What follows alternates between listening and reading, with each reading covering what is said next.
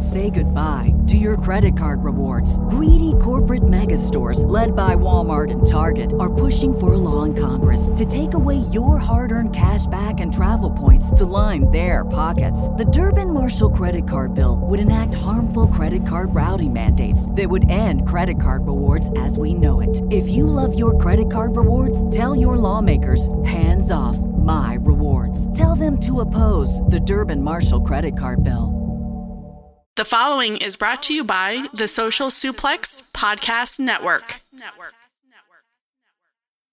G'day world, this is the Sniper of the Skies, Robbie Eagles, and you are listening to Keeping It Strong Style.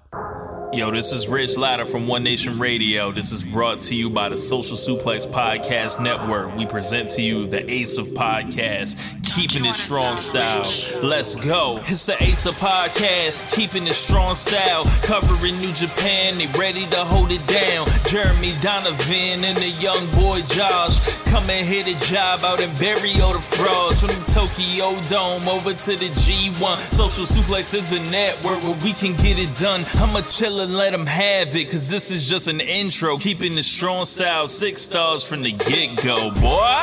Yeah, from Tampa Bay to the Tokyo Dome, this is Keeping It Strong Style with your hosts, Jeremy Donovan and the young boy Joshua Smith. And thank you for listening. Welcome to Keeping It Strong Style, the Ace of Podcasts on the Social Suplex Podcast Network. Jeremy Donovan here with the young boy Josh Smith and Josh from We Work Stiff. On today's show, we'll review the conclusion of World Tag League and cover all latest news in the world of New Japan Pro Wrestling. Please support our show by subscribing and following the Social Suplex Podcast Network or Keeping It Strong Style on the podcast app of your choice and leaving a rating and review. You can also get all the network's podcasts over at socialsuplex.com. Check out our Pro Wrestling Tees store, prowrestlingtees.com/socialsuplex. That's where you can get your official Keeping It Strong Style t-shirt. If you enjoy this podcast, please consider making a one-time or monthly donation by visiting socialsuplex.com/donate and click on the donate button under the Keeping It Strong Style logo. Josh, Stiff Josh, welcome to the show, man. Thank you. Thank you for having me. I very much appreciate the invite. Yeah, man. Jeremy didn't ask my approval. He just threw the invite out and then told me about it. I've heard you guys mention every now and again our show in relation to whether the Robbie interview or something like that. So I do appreciate the shout outs in the past. But yeah, now unfortunately I'm here now. So that's it. Yeah, I never thought I'd have another Josh who covers New Japan on the show with me. Yeah, right. Our worlds are colliding at this point. The confusion of multiple names. I thought we were over that now in pro wrestling. Haven't we just gotten past that? Yeah, Vince would not like this show. Vince wouldn't like the show for a lot of reasons. Yeah, so to avoid any confusion from me, I'm gonna call We Work Stiff Josh, and then young boy. So why don't you just call him? I mean, you can call him Stiff Josh. That sounds a bit objectifying, but you could just call him Josh. You usually just refer to me as young boy anyways. It's not like I'm going to get confused about who you're talking about. Yeah, we'll see. We'll see how it goes. Got to get that moniker over, brother. Once again, one of my suggestions is shot down by the boss. Okay.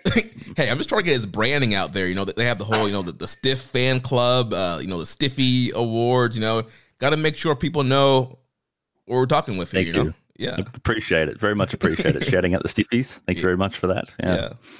This is, before we jump into questions, a couple things. Number one, this is the first time we've had lots of people that cover Puroresu as a whole on the show, but we've never had an exclusive New Japan podcaster from a different show come onto our show. So this is actually a first time ever.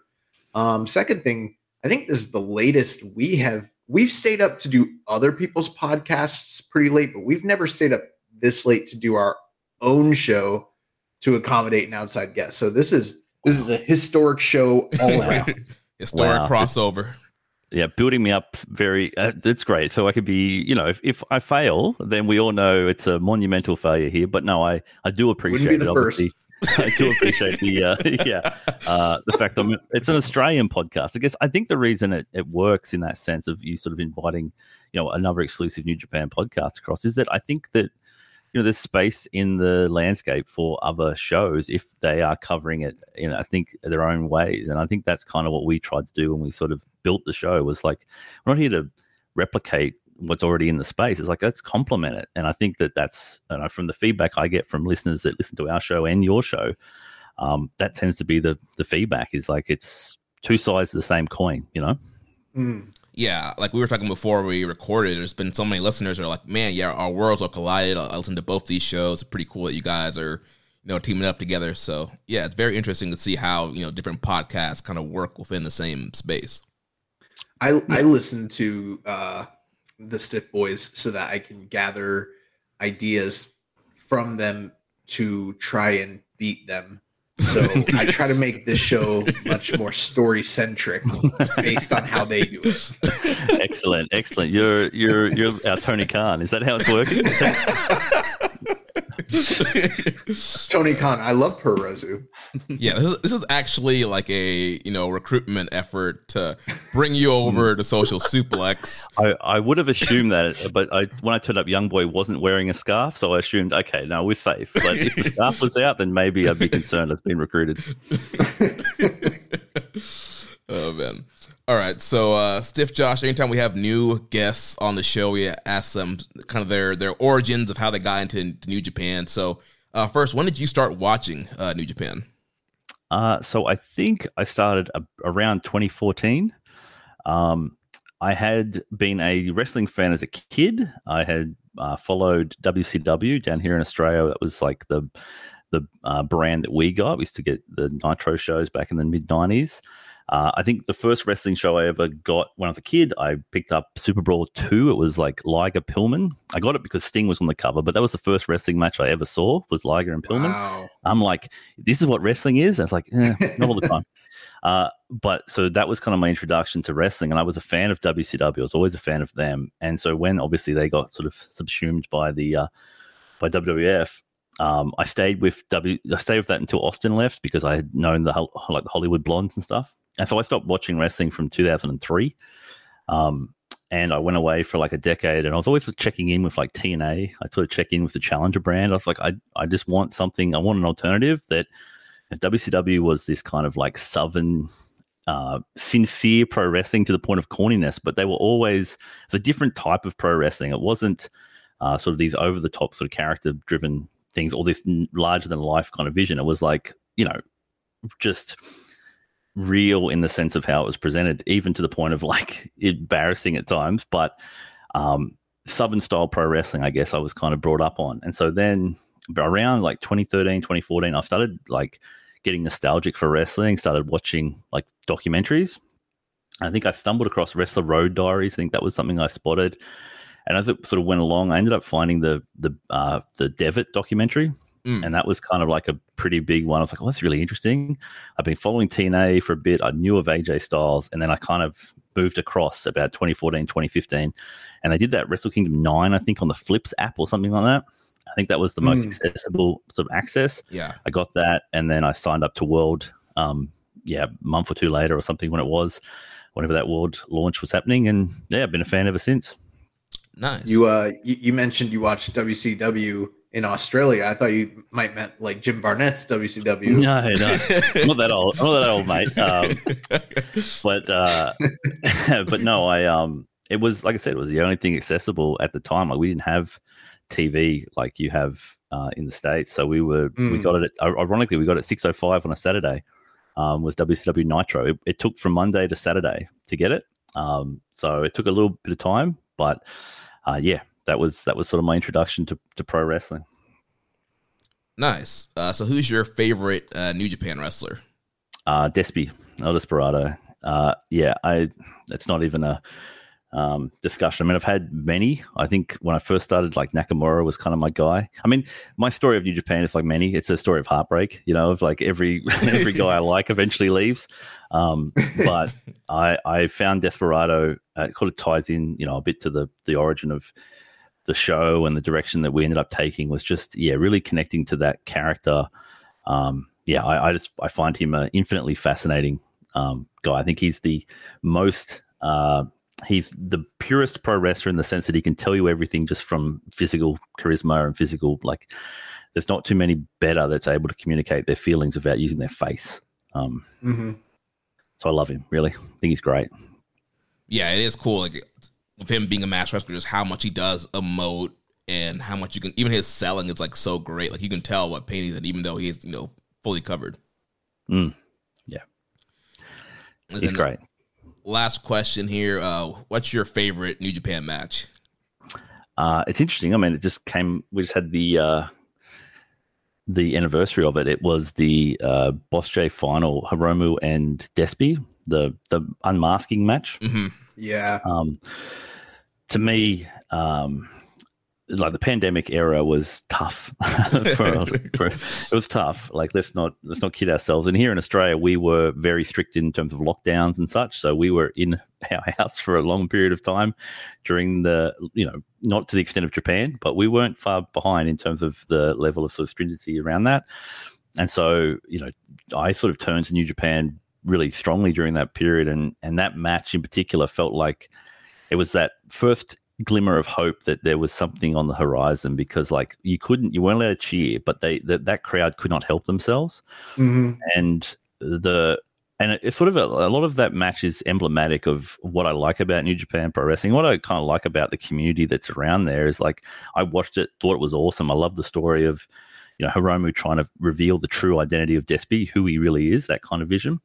And so I was engaging at that level, but I had on Twitter, which, results may vary from your engagement on Twitter, but, like, I often find that I find really interesting insights from people that I wouldn't otherwise be engaging with, and especially during COVID, where you're just locked down, not talking to anyone. I'm like talking to my wall, so I'll take anybody at this point. But there's, like, some really interested fans were saying, like, I had a trans fan talk to me about how they looked at the identity component of that and how that was about identity affirmation. And it was like unlocking something in my head that I hadn't seen before, like the idea that Despy was always El Desperado. That is who he is. That is who he's become. And that Hiromu was learning the empathy to identify that was the character. And when he took his mask off, he's still Despy. Like, it's still the same guy. And that Hiromu accepted that. I was like, I would have never read that. But now that I have that, I'm like, I choose to accept that reading, right? Yeah. And I think that that's kind of what I like about the space, is that there's opportunities to go deep if you want. If you don't, that's fine. You can just enjoy the banger, right? Yeah. So yeah, for me, that's kind of emblematic of what modern New Japan is, Nice. All right, before we jump into World Tag League, we did have a question from mutual listener, Rambone Slam Pig. He says, I feel like Batman and Superman are teaming up this week. I'm a big fan of both podcasts. Can you guys talk about how the different approaches to engaging with NJPW complement each other? Ooh, that's if you know me, then there's fear that I'll spend an exorbitant amount of time trying to determine who's Batman and who's Superman. But no, that's a lovely sort of insight. I think, I don't know, from my perspective, I recognize coming in, I mean, we had started a podcast like before the pandemic, about 2017, 2018, and it never really took. Like, we were, Dave and I were kind of just, and Red at the time, we were just kind of trying to, grow interest in New Japan, because we'd like discovered this thing like an oasis in the desert. Like, if you're a wrestling fan that might be disillusioned with Western pro wrestling, whatever, here's an option. And we just couldn't find the sort of the angle to take to get that goal. And so obviously the pandemic happened and lots of things happened, and we sort of went away from it. And I listened obviously to you guys. I'm very much a fan of that kind of any long form discussion about New Japan. I want to engage in that sort of content, and I would listen to it and go like, yeah, okay, cool. That's one way to engage here from I talk about this all the time, whether it's the Okada Shorts boys who we're, kind of friendly with as well, internet friends as we call them. Like, there's different ways to do this. And I just viewed it as like, this is how I view it. This is how Dave views it. This is how we read New Japan regardless. We're not trying to pretend to put on this is how we read it. And it's complementary just by the nature of it. It's not like we're trying to be different. It's just how we see it. And I would assume it's the same for you. It's like, that's how you're reading it. So, if we were the same, I think we would have the same results we had in the past. It's like we just gave up trying to be a podcast that the structure of a podcast is supposed to be. And we just went to, this is how we see it, and we're going to go all in on that. And I find that, for people, our listeners at our show are telling us that they listen to you guys and they listen to us. I mean, that's, to me, is an indication that I think we're both doing something right. And we're providing a full view of the product, I guess, is kind of the way I look at it.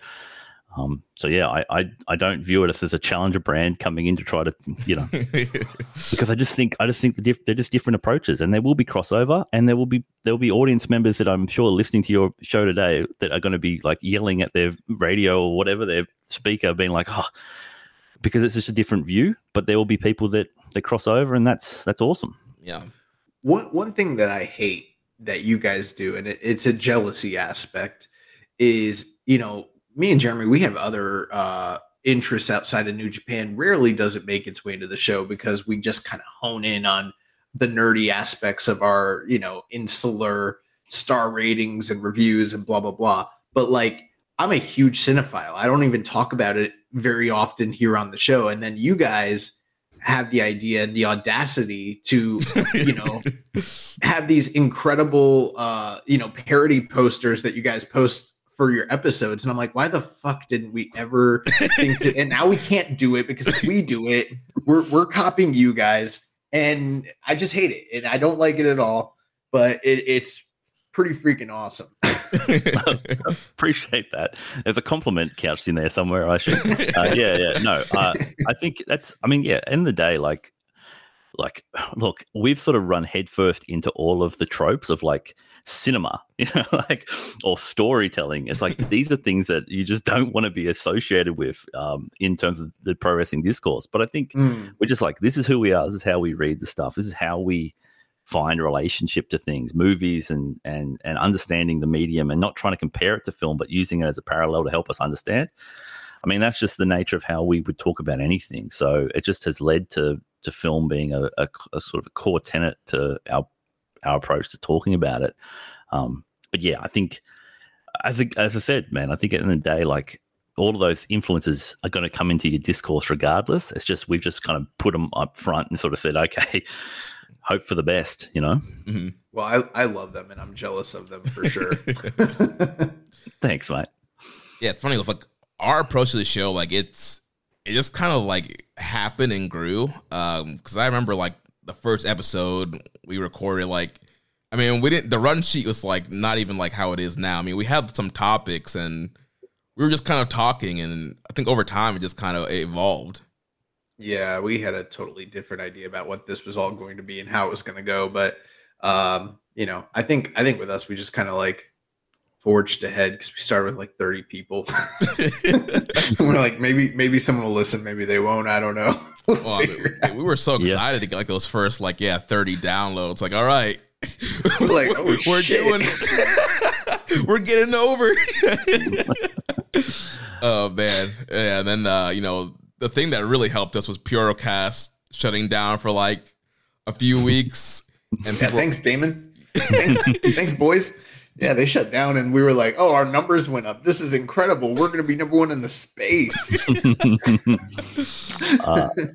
But I must admit, I find your show to be very professional in the sense you've got a real distinct structure and pattern. And I feel very kind of like, oh, I get a little inside note. So like I got the run sheet, like, oh, look at this. Like this is like I'm seeing how the sausage is made across here. But I thought about that actually. I was like, I don't know if we should send him one of these. Yeah, no, don't worry. There's no danger of us sticking to a run sheet. But it is really, as I said, I think it's it's consistency. You've been around for a long time. I think it's respected as voices in the space because, like, at the end of the day, we love this thing and we want to talk about it, and it can lead to critical discourse. I'm all for that. I'm no dramas with that because it's all from a place of the people that are stuck through for this long, going through the highs and the lows of the transitioning fandom that's going across. If you're still here, you're still doing it. I think it's a sign that you care about it. I think you fans will invest in people that care. Yeah, definitely. One thing before we jump into the review here, I do need to put a quick plug in. This week, I will be guest hosting on the Chris Things Wrestling with Art podcast. I will be joining him to review the match of the week, and we will be discussing Toshiaki Kawada defending the All Japan Pro Wrestling Triple Crown title against one Don the Predator Fry. So that will be recorded tomorrow. I don't know when it comes out, but it will be here on this network. So definitely check that out. Just want to put that plug in because, get these numbers up, get these downloads. Yeah. All right, guys, let's jump into World Tag League. So we'll be talking about A block final night, B block final night, semifinals, and finals. We can kind of just run through the results of the undercards and kind of focus more on the tournament matches. So we're picking up night 13, A block final night. This was December 6th. Show opened up, we had Oscar Loewe defeating Shoma Kato, 4 minutes and 40 seconds. We had the Bullet Club team of Bad Luck Fale, Jack Bonza, and Taiji Ishimori defeating Minoru Suzuki, Ryusuke Taguchi, and Yuji Nagata, 8 minutes, 16 seconds. Then we had Bushi, Shingo, and Tsuji and Xander Khan Jr. defeating Atlantis Jr., Soberano Jr., Tiger Mask, and Hanma. Then Monster Sauce teamed up with Master Wato to defeat ELP, Hikuleo, and Jado. And then the Chaos team of Goto, Okada, and Yoshihashi teaming up with Hiroshi Tanahashi. They defeated Doki, Sanada, Taichi, and Yuya Uemura. So this brought us to the A block matches for this night. So first we had Gates of Agony defeating Kaito Kiyomiya and Ryohei Oiwa in 11 minutes 34 seconds. So both these teams were at this point. This was more just kind of a fight for pride, fight to get some more points on the board here. Yeah. I mean, I think when we're sort of going into this point, I was like, yeah, this is just another showcase, I guess, for these teams. Who's going to be the outsider in this space that's going to be booked the strongest? I heard you last week talking about the Gates of Agony and their sort of positioning in this tournament. I think as we sort of go along, there's sort of discussion points to be had in regards to them. But I think at the end of the day, like this is just an opportunity to sort of see them in this space, another opportunity for them to showcase their meaty men kind of approach. And yeah, you know a team, that kind of keeps the running sort of direction for that group. But yeah, I think, that group with Oiwa and Kiyomiya, I think Oiwa being able to be the guy that's there to take the falls and sort of insulate Kaito to some extent was a benefit in this tournament. And yeah, I think, as I said, pretty much whatever I was thinking about this match became quite redundant or overshadowed pretty soon after it, as the card went on. So it's one of those ones where it's like, yep, just giving them a performance on the end to, the gold watch kind of match. Here you go. One has to wonder what Swerve has to say to these boys when they get back to the U.S. And one has to wonder what kind of hell Kano is going to give to Kiyomiya once he gets back into the green mat. So that's all I'm going to put it there. Two sides of the same coin, 4 points each, 2 wins, failures. All right. Shinny Han booking these boys like losers to restore the feeling. You know what I'm saying? Yeah. Yeah. And to some extent, you're right. There's a bit of that where, especially Gates of Agony, I think it's like, what purpose do they serve? I guess that's the question when you sort of see their results. But if you look at it, it's like, okay, are they like in the broader landscape, where do they rank in the AEW Ring of Honor tag team hierarchy? Right. Are they commensurate with where Gabe Kidd and Alex Coughlin were last year? Perhaps. Mm-hmm. And as the idea for the classic New Japan trophy booking model is, okay, your first tournament, you're coming in, you're not necessarily seen as a dominant team outside. They don't give them a lot, let's be real, but they get the match later with the Dream Team, I guess. But yeah, I think I was surprised by the result, but I think fundamentally they're there to serve a purpose, provide a diverse team that otherwise you can't really get in New Japan proper, I guess. But I was surprised by the overall results, to be fair. But I think in particular the Kaito Oiwa team, I think they'd certainly outperform their record. But people just look at the records and go, disappointing.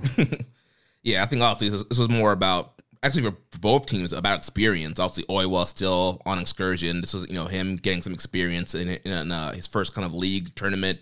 And then, Gates of Agony, they, to my knowledge, haven't really competed internationally. So it was kind of their first big, international tour on a major stage. So getting some experience for them. And so, the records don't look great, but I think they've gained something with experience here. And, they end the tournament with a win. So kind of like we were joking about last week, on Dynamite, they can show the clip of the last win and be like, they were over here in World Tag League being dominant. Bro, they're not going to show a clip of the World Tag League on Dynamite.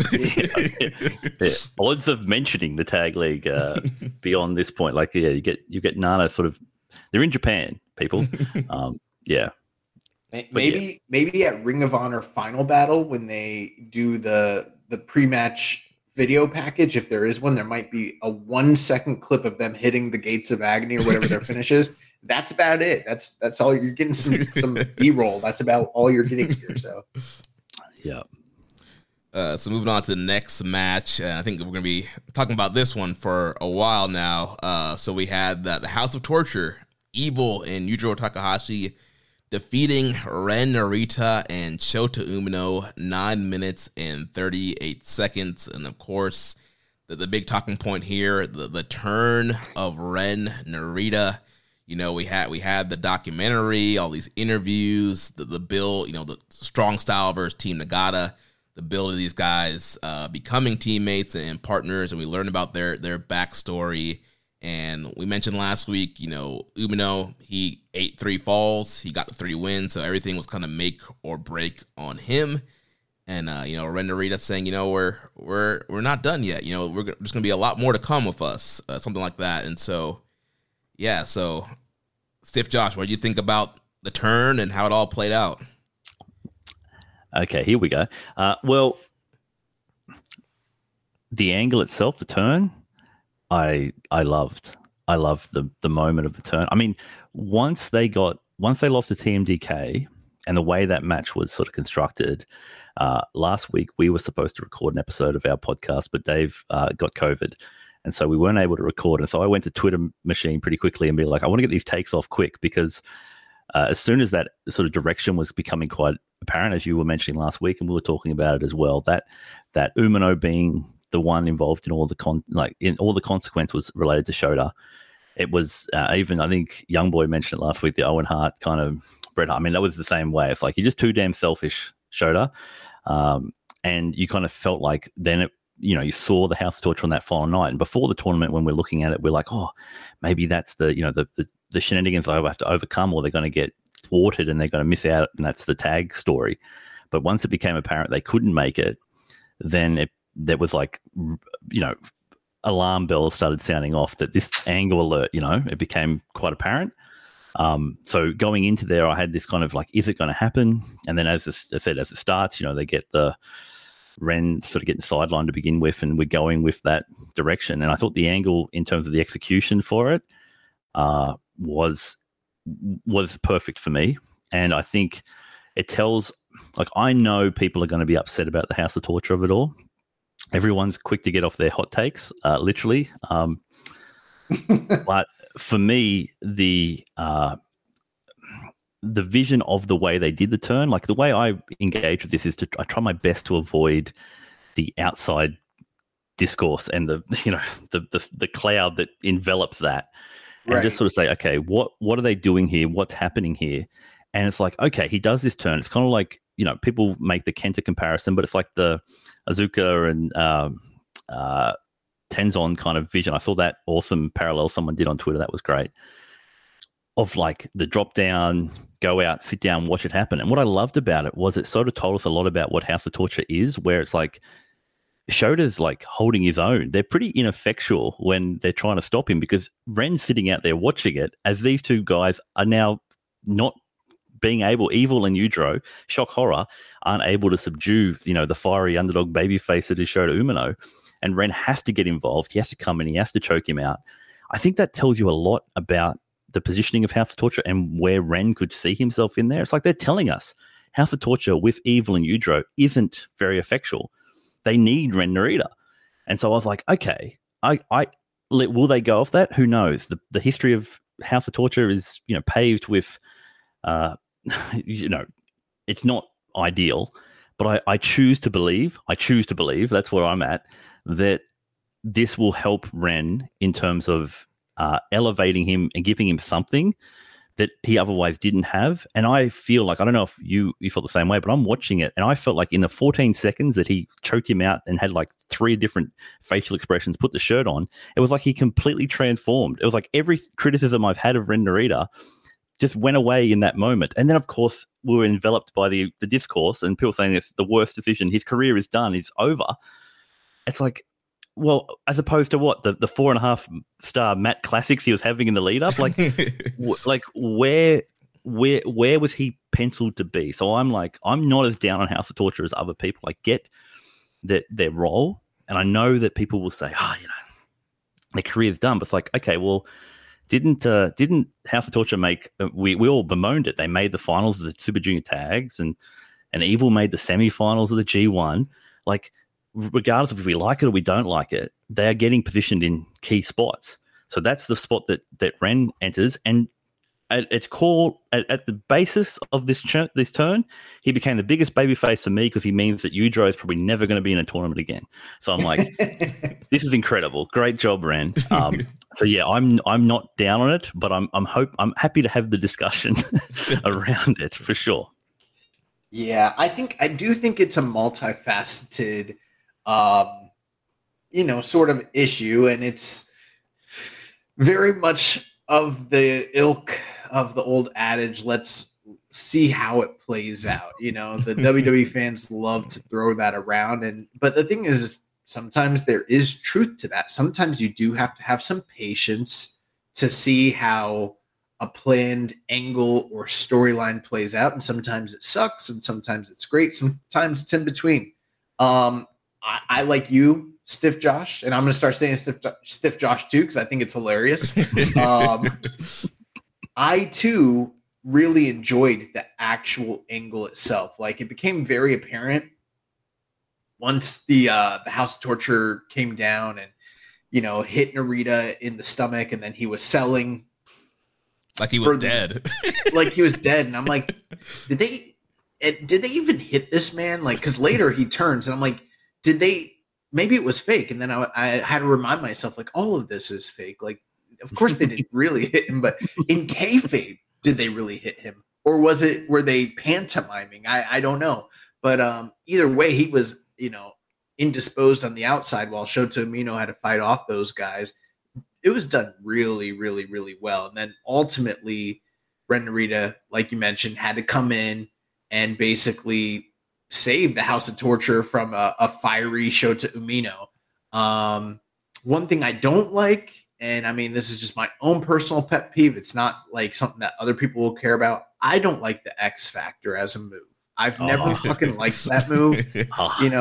I just think when I see it, I think of Tori, Kane's girlfriend. I tell you, man, I'm here for meta level shithousery. Like, the idea that the House of Torture has been in the West have been compared to getting like X-Pac heat, go away heat. Yeah. And the fact that he's now adopted the X Factor, and he's even in the back calling himself Sold Out with a U. It's like, was he watching Sold Out 97? He saw 6 and Eddie Guerrero. It's like, that's it. I've seen the light. I didn't even think of that. Is he the 6th member of House of Torture now? Is he the 6th member? Yeah, perfect. He's in California for a long time. What the hell? Anyways. Oh, so, a lot of people probably saw this angle coming a lot sooner than I think I did. But we kind of alluded to it last week, and then here it was. And for people that don't like it, I'm not going to sit here and try to change your mind. I get why people don't like it. House of Torture sucks. They have sucked for a long time. And even when there have been good angles and turns involving them, it always devolves into bullshit, right? So, I mean, you got plenty of evidence to point to say that is how this will also turn out. And maybe that's the case. With Gato's booking this year, who knows? I mean, I don't have high hopes. But at the same time, Ren Narita's still Ren Narita. And, there were those people out there complaining about him being quote unquote boring. As soon as I saw this, I was like, well, I hope you guys are glad, because your complaining got this man into the house of torture. I hope you guys are happy. He's too much like Shibata. All right, well, let's turn him into evil. But there is a chance, because the angle was done really well, and the feud between him and Umino is very hot right now. The next night, he came out and attacked Umino in the middle of the match with a chair. And then, they were brawling the night after that. So there is a lot of heat between those guys. And this could hypothetically be something that could reinvigorate House of Torture as a whole. I do think it's interesting how in the booking they have taken all these young generation guys and basically put them in different units all throughout the company. But they're all secondary guys, whether that's Yumura, Tsuji, Gabe Kidd, and now you're seeing it here with Narita. I am wondering where we go with this long term, and I'm hoping that even if we do see Narita, lean into the shit hill gimmick that inevitably he's going to, because it's House of Torture, that he can bring enough of his style of wrestling and athleticism and not completely throw that to the wayside, that maybe it could make House of Torture more interesting and bearable, because this angle was hot. The angle was really, really good. And every now and again, I get my hopes up with House of Torture, but inevitably it always devolves back into what I hate about them. Yeah. And, for me, I got spoiled on the angle before it happened. So I just saw all right, Narita's in House of Torture. So my initial reaction, kind of like our friend Rich Latta, his question, he said, how did you feel when you saw Gedo ended Ren Narita's career? My initial reaction was okay, here we go. Narita's in House of Torture. This sucks. And then I actually watched the show and I watched the angle, and I agree. I thought the angle was very well done.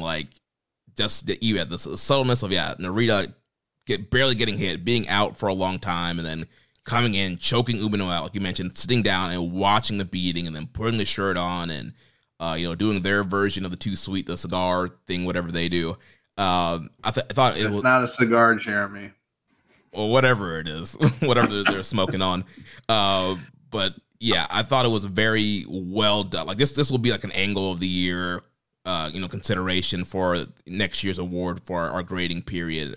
Thought it was really great done. And yeah, like you guys mentioned, people were complaining, Narita's so bland, he's boring, he's a Shibata knockoff. And, we were even talking last year he had a big singles match in the Dome against Zack Sabre, and now he's nowhere to be found on the Dome card. And the year before he faced Shibata in that exhibition match. And so it kind of seemed like his stock was dropping, but now you have this whole heel turn. And I think, Young Boy and I have said from the time we first saw Narita in a lot of those Young Lion Cups and Young Lion matches, this guy looks like he's going to be a heel. Look at his face, look at his mannerisms, he's going to be a great heel.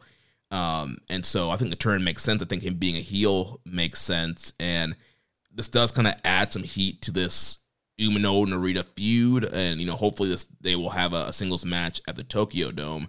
My one concern is, is this going to be another show situation? Show, but before Show turned, he was a top prospect. He was having all these great junior matches. He was having the great matches against Shingo, and people were like, yeah, Show is the next ace of the junior division. Let's get him up to heavyweight, get him in G1s. And, there seemed to be a really bright future, and everybody liked Show over Yo, and Show Michaels, Marty Jannetty. And then he joined House of Torture, and he just has not been the same. So I'm hoping, like you mentioned, Young Boy, that even though we know the shenanigans are going to be there, that the great wrestling from Ren Narita will still come through and shine. And I do think there is money to kind of having these guys on the opposite side of the fence.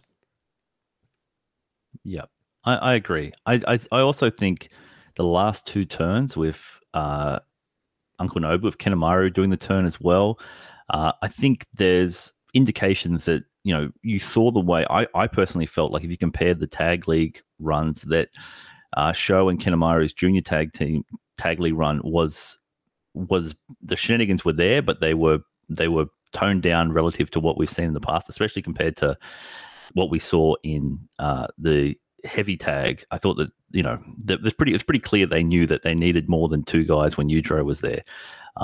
So I have a little bit of hope. And I guess with Sho, I mean, I was like everyone as well. Like, I thought this guy was like, it was like mini Shingo kind of vision. But I also think that there's something about Sho. Say what you want about the man. I think he really likes. This positioning. He goes all in, like shenanigans. It's literally shenanigans. He has his own way, his own approach. His King of Pro Wrestling stipulations were singular. So it feels like I understand we're losing the great matches, and I get that, but who knows where that will lead? Perhaps, I don't know, and maybe he'll never be what people want him to be. But I think with House of Torture, there's some level of investment from domestic fans there. At least there has to be something in that space, because it seems like they find themselves in key spots. So whether we like it or not, it feels like. I'm with you, young boy, in terms of I hope that Ren Narita is more transformative to the House of Torture than the House of Torture are to him. Yeah, and I think, another great point that you had mentioned, Stiff Josh, which kind of answers MJSPR's question, which he believes is actually a step up for Narita. Like you mentioned, House of Torture is always kind of positioned in top spots, and it's always kind of like that heat thing, or we don't want to see them make it to the finals, or they get to a semifinals or finals, and we want to see them lose. And so they're always in key spots. And so I think this is a step up for Narita, because he's going to be a part of this group that's featured on every show. They get big spots. And I feel like when you're not in a real faction, I know he was part of Strong Style, but it was just kind of a trio. When you're not part of like an established faction, you kind of get lost in the shuffle sometimes in New Japan. It's a very faction-based promotion. And so I think him being in House of Torture, being in an actual faction, is going to benefit him more versus kind of just being in Strong Style with Suzuki and Despy. We saw how that went this year. Like, yeah, they were never six-man champs. They had some trios matches, but then he was just kind of lost in the shuffle after that. Positioning-wise, I think this could be beneficial for him for his spots on the card. They don't have 5 members, and he's the 6th man. He is the 5th man. Okay. All right, so he's 5, not 6.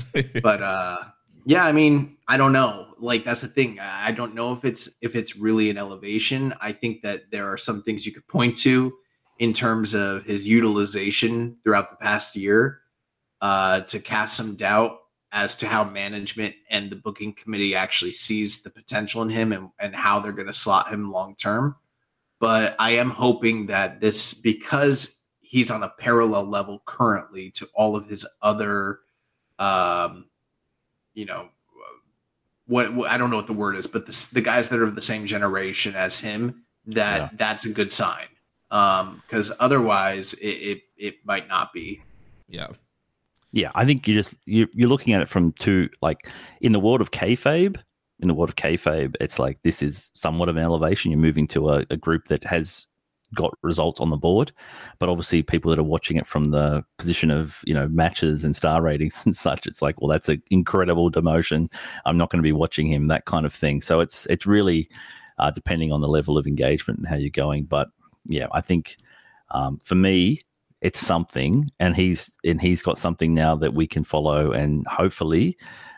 As you said, I think Young Boy, where they're like I guess it's like his contemporaries. I guess it's probably I feel like he hasn't been on that level, but he's been paired with them, and the conscious outside of the narrative story is he's not on that level, but they've introduced that a lot. He's only really ever looked great when he's with Shota. So I think there's a bit to unpack there in relation to he needed something to elevate himself.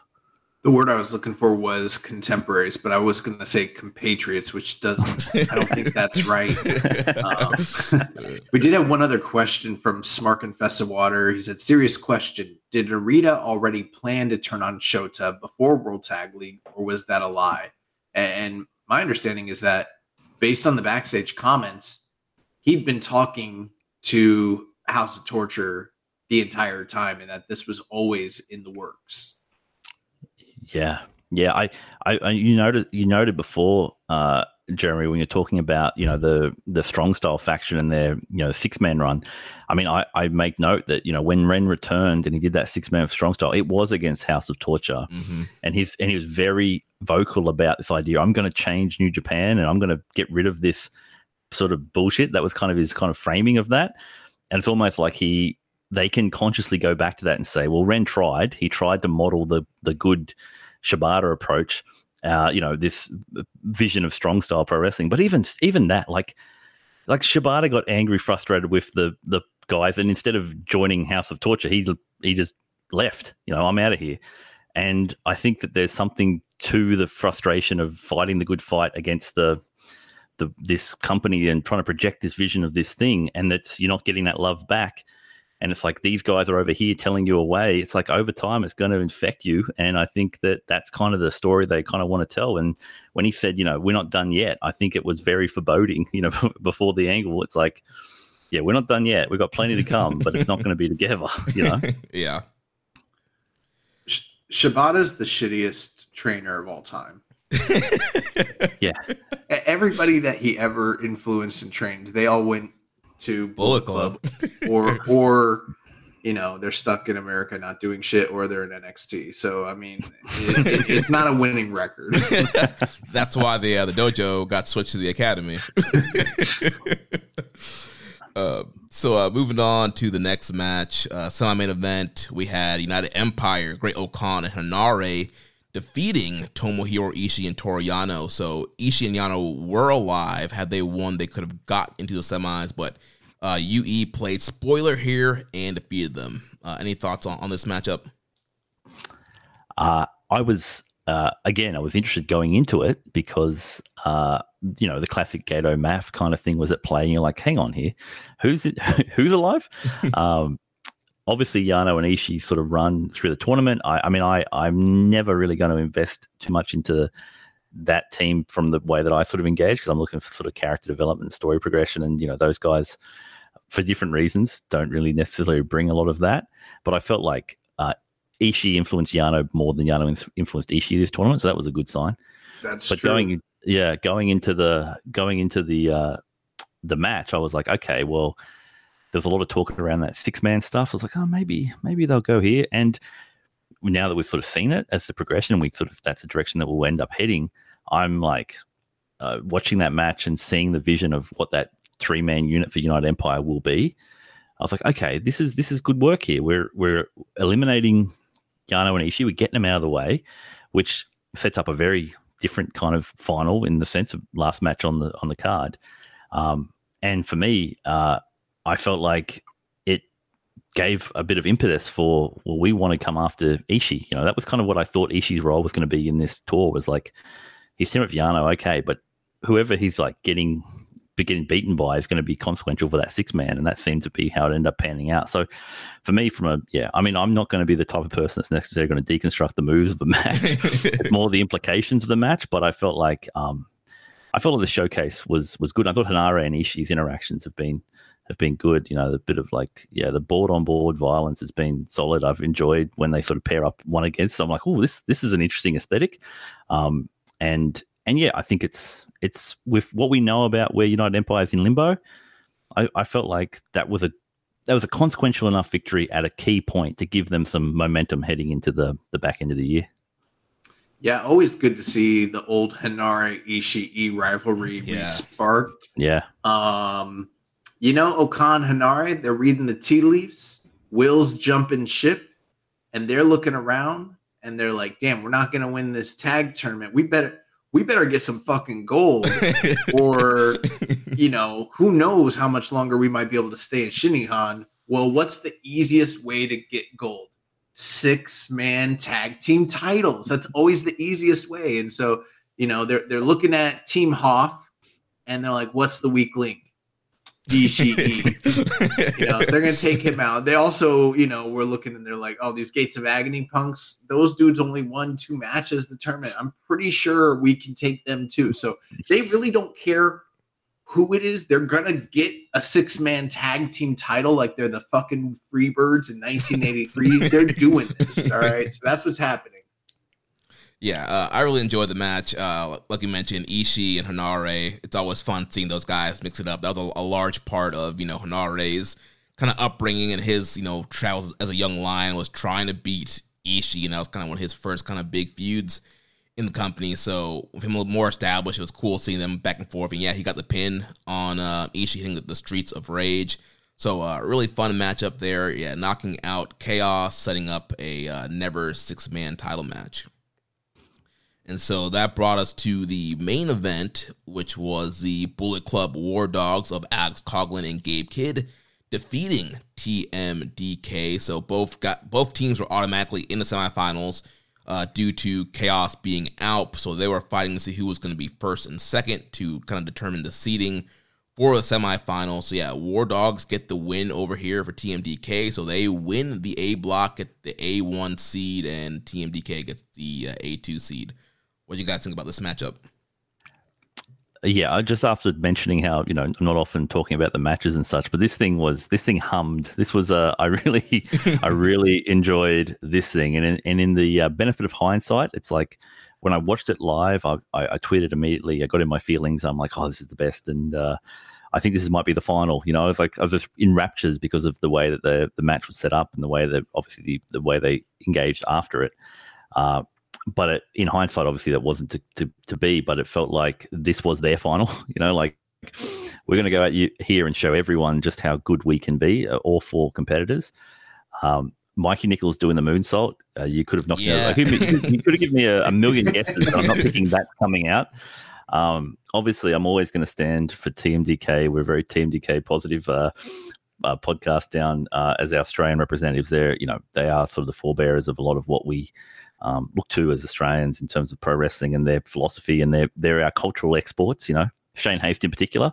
Mm-hmm. If you want to understand what any tradesman down in Australia talks, looks, sounds, moves like, it's Shane Haste.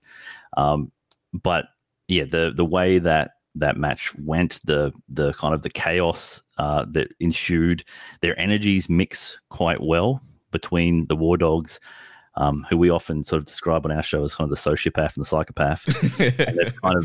and they kind of have teamed up against, Mad and Hysterical. So it had this energy and this vibe of just propellant energy, and it was fast and it was stiff, and it was like you could tell they were working really hard. I'm not going to be able to deconstruct the moves per se, other than the things that were like, transcendent, Flying Mikey.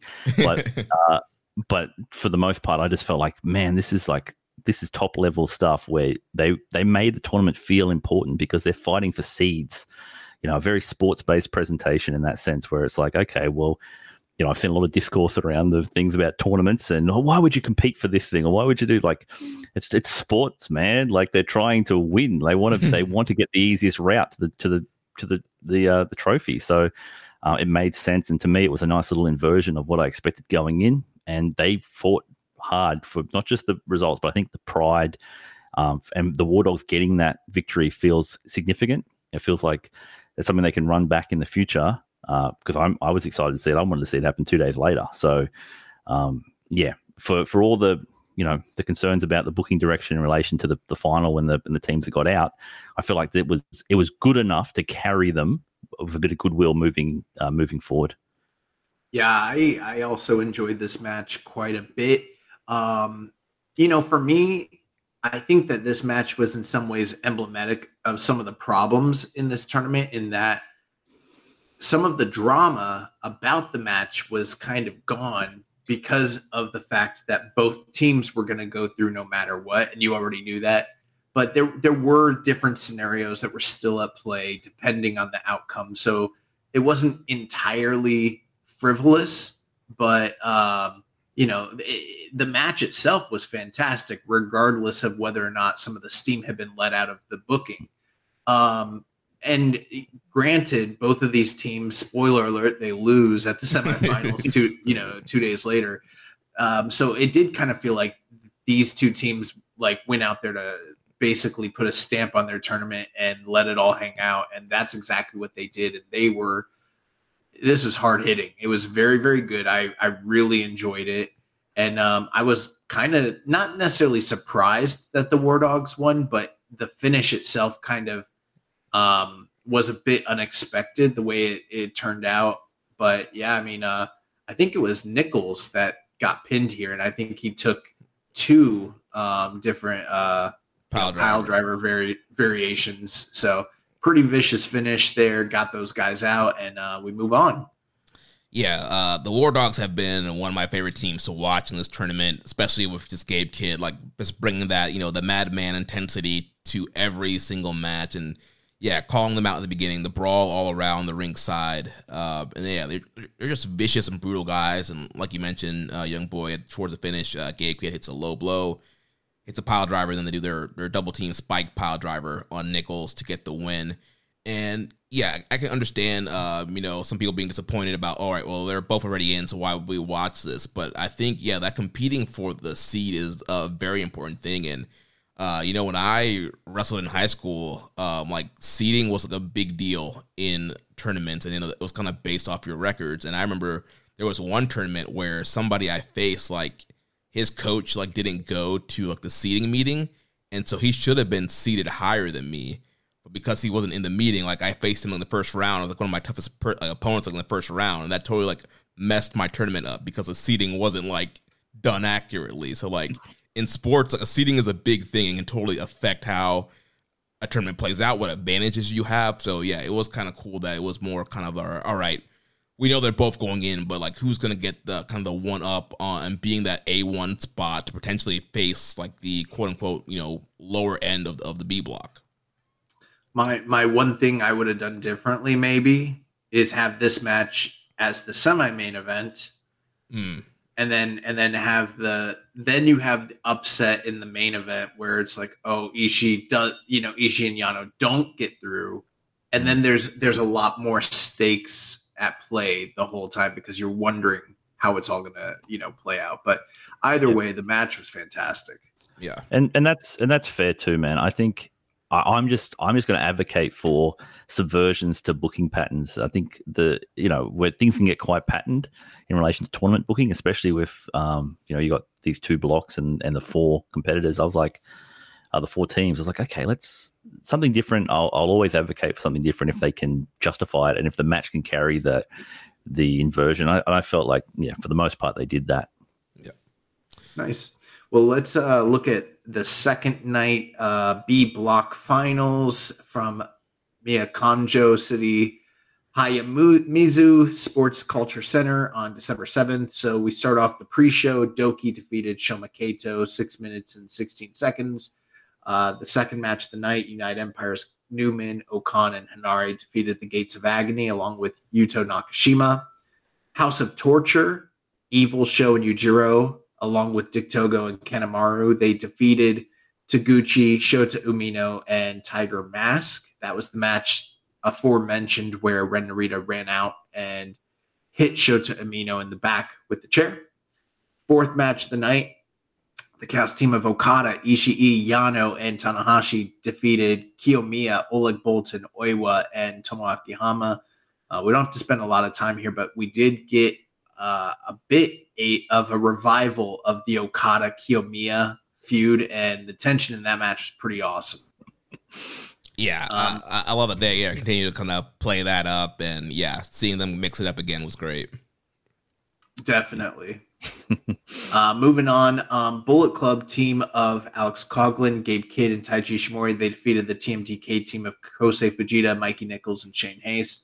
We did get a bit of pantomime behind the screen when I believe it was it was Mikey Nichols and Alex Coughlin. They fought behind the screen. Their shadows, pretty funny. Yeah. But jumping into tournament action, Jeremy, take it away. Yeah, so the first B block match of the night, we had Suzuki and Nagata defeating the Rogue Army of Bad Luck Fale and Jack Bonza. So both these teams were already eliminated coming into the night. Again, fighting for pride, fighting for points, and Nagata trying to get a fist bump from Suzuki. Yeah, the never-ending story. Look, going into the tournament, this was one of my favorite story beats, was the Nagata Suzuki stuff. I just love, you spoke obviously the Fireside chat video that they did for Shota. for Ren. But the video they put together for the Nagata Suzuki stuff was the goods. And it's a perfect encapsulation of what I like about sort of New Japan's approach to storytelling, I guess, is like, obviously, you know, they're talking about their history as wrestlers at 16 or whatever, and the journalist was talking about them having a rivalry back to then. Now, obviously, there wasn't some, you know, producer or agent or booker back then going, I've got an idea for this, you know, let's tell a 40-year story. But it was like, this is the reality, right? This is the history, so we're going to leverage it and we're going to build off of it. And I just love like, what were they fighting for? It's like there's two philosophies in regards to pro wrestling, and each of them being too stubborn to acknowledge the other's vision of it. And I just love the parallel of that team throughout the tournament. And, you know, I just feel like getting to track them and to see them being like the older version of what, you know, Shota and Ren essentially were being paired as, you know, through that 7-match series or whatever it was, to see them kind of almost, spoiler alert, the idea is like, you know, we can get together, but we're better as rivals. And that this kind of match kind of encapsulated that in the respect too, because, you know, Nagata had gotten a win earlier in the tournament via roll-up, you know, like that kind of approach to wrestling, and Suzuki gets a win here by dropping someone on their head. I just kind of like that they both were able to get a win each in the tournament and sort of say that each one of us have proven something. And that's kind of what I viewed their team. And I thought in this match, you know, Bonza and Fale, obviously we're going to, again, as Australians, we're going to be advocating for Jack Bonza. He comes with a reputation, right? He comes with a reputation from the way that Australian fans engage with him. He's very much, people love to hate Jack Bonza down here. It's a fun part of going to a show is to just find new and creative ways to bury Bonza. But he sort of served, I think, you know, from our position, he sort of served an important role as sort of going out there and given very little, obviously, in the position he was placed, but to sort of just showcase that, you know, there's more to just you know, Australian pro wrestling, more to just Peter Boyer than Robbie Eagles, because I think Robbie's kind of like an alien, you know, like they view him as like he's a special one that's sort of come from here. So I felt Bonza in this tour and in this match, you know, he just did everything that was kind of asked of him, which was constantly getting beaten up. And Fale, for what Fale is, I think he was fine this tournament. He was better than I expected. Granted, I didn't have high expectations, but yeah, the match itself was exactly kind of how I wanted to go, and I felt was, you know, if Bonza wanted to sort of prove himself in New Japan, he was pretty much blooded in this tournament, and this was kind of the crowning achievement of that with Suzuki. Nothing sort of gets you in there like getting dropped by Suzuki. So yeah, I thought it was for what it was worth. It was serviceable, you know. World Tag League 2023, the year of motivated Fale. Might not have looked like it, but this is what motivated Fale looks like. Yeah, he wasn't wearing a pin me, pay me shirt, so he wasn't wearing a pin me, pay me shirt. He gave his all. He fought his fucking heart out. You know what I'm saying? But the thing with the Suzuki and Nagata, it's funny because last week Jeremy's like, I hate this story because these guys did, you know, they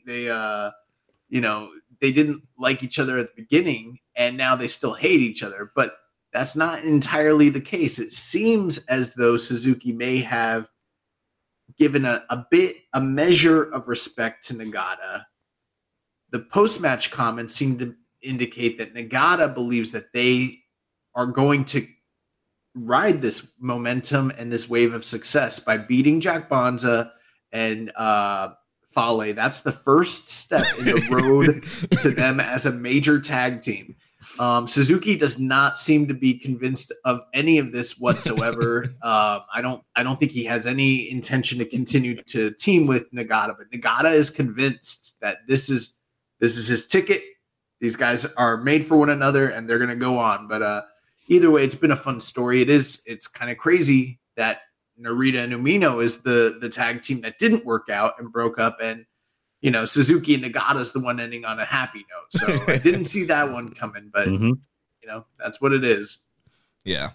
Not much else for me to add here. Just one other kind of small story thing is, you know, Fale being, you know, trained by Yuji Nagata. That's always kind of a story that they tell whenever they face off. And there's always somewhat kind of, even though Fale is, you know, Bullet Club and heel, he still has some kind of somewhat respect for Nagata. And it's always interesting when they mix it up. So I messed up earlier. I said Shibata's got to be the shittiest pro wrestling teacher.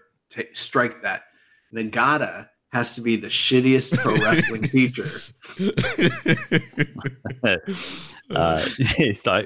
I'm not entirely sure about that, considering the recent crop that he's bringing up. But I do think you're right, Jeremy. It echoes the sort of the G1 match years ago, Nagata and Fale. And I before the tournament, I did say that if he was going to bring his working boots, we weren't sure if he still owned them. If he was going to bring them, he was going to bring it this match. And I think, but he surprised us for the tournament. I think he wanted to showcase, I guess, this Rogue Army vision for what he's doing, I guess, and provide sort of the gateway for that. And maybe our vision and hope is that he can step aside and now allow, the Caveman Uggs and your Phillip boys to find their way over without needing that endorsement. I think that's kind of, but he for what he did, as you said, this is a motivated version of him. I'll take it. Mm-hmm. So now, following that, we had Atlantis Jr. and Soberano Jr. defeating Yota Tsuji and Xander Khan Jr. This was an awesome flippy-do match. Yeah, yeah.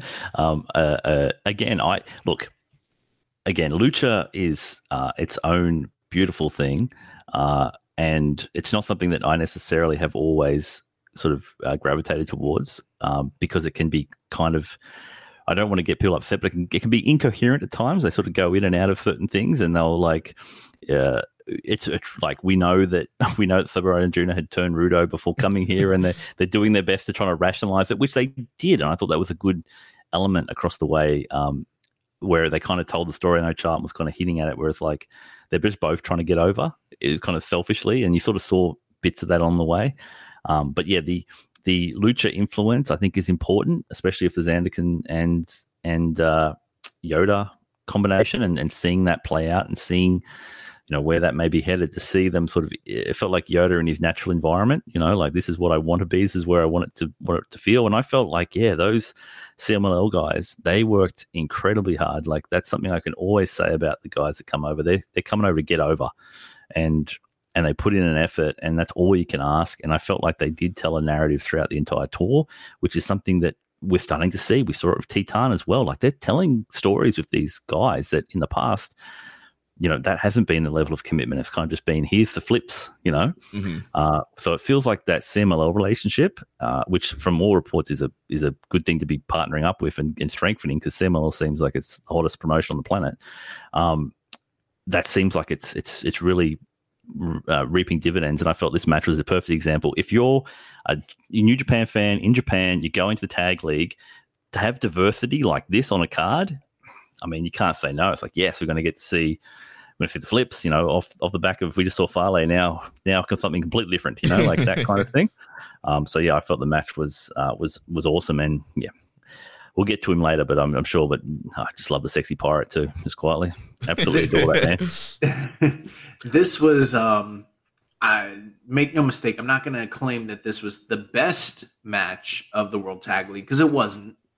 But to me, this was my favorite match that I saw of the entire World Tag League. I love Lucha Libre, and I love it made me yearn for Fantastica Mania, which is right around the corner, a couple months away from now.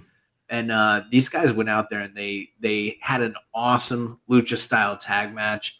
But not just that, there were storylines and stakes that were at play here. One thing that we kind of glossed over, Xander Khan Jr. has been angling to be accepted by Tetsuya Naito and been asking for an official spot as a member of Los Ingobernables de Japón. And, night after night, he's been getting frustrated because they've been either losing or he hasn't gained that respect or trust from Naito just yet. And the previous night during the preview tag, Xander Khan as well as Tsuji kind of played quasi heel, and they tore the masks off of Atlantis Jr. and Soberano Jr.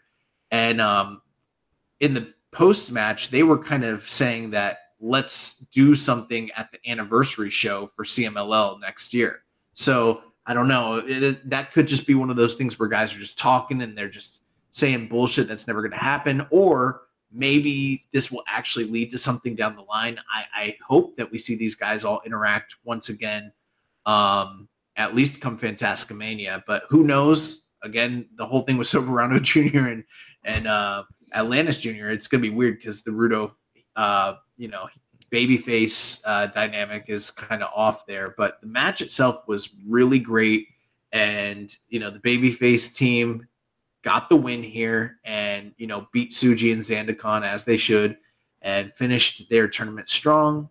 And, we move on. But I thought the match was fantastic. Yeah, I love this match. So many great moves. Zandakon Jr. hit a top rope Tiger Driver on Soberano Jr. Soberano hit a Canadian Destroyer towards the end there, and these guys were just flipping, diving all over the place. And towards the end, Soberano hit a jumping tombstone on Zandakon Jr. to get the win. I literally yelled, "What a fucking finish!" when I saw that. Yeah. I was like, "What a fucking..." Yeah, it was so good. They're ungovernable, that pair. Like, that's the best way to look. Zandakon is ungovernable. I said early in the tournament, I'm like, I don't know if he's the best worker I've ever seen or the most dangerous. Like, he would do.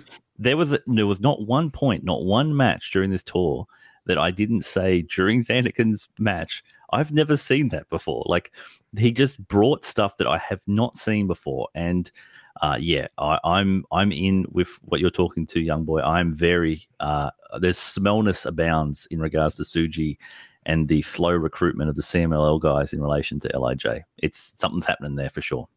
Yeah, and after the match, Naito came out. He hugged Zandakon, but was like, "Yeah, good job, kid, but you're not quite ready, to be a part of LIJ."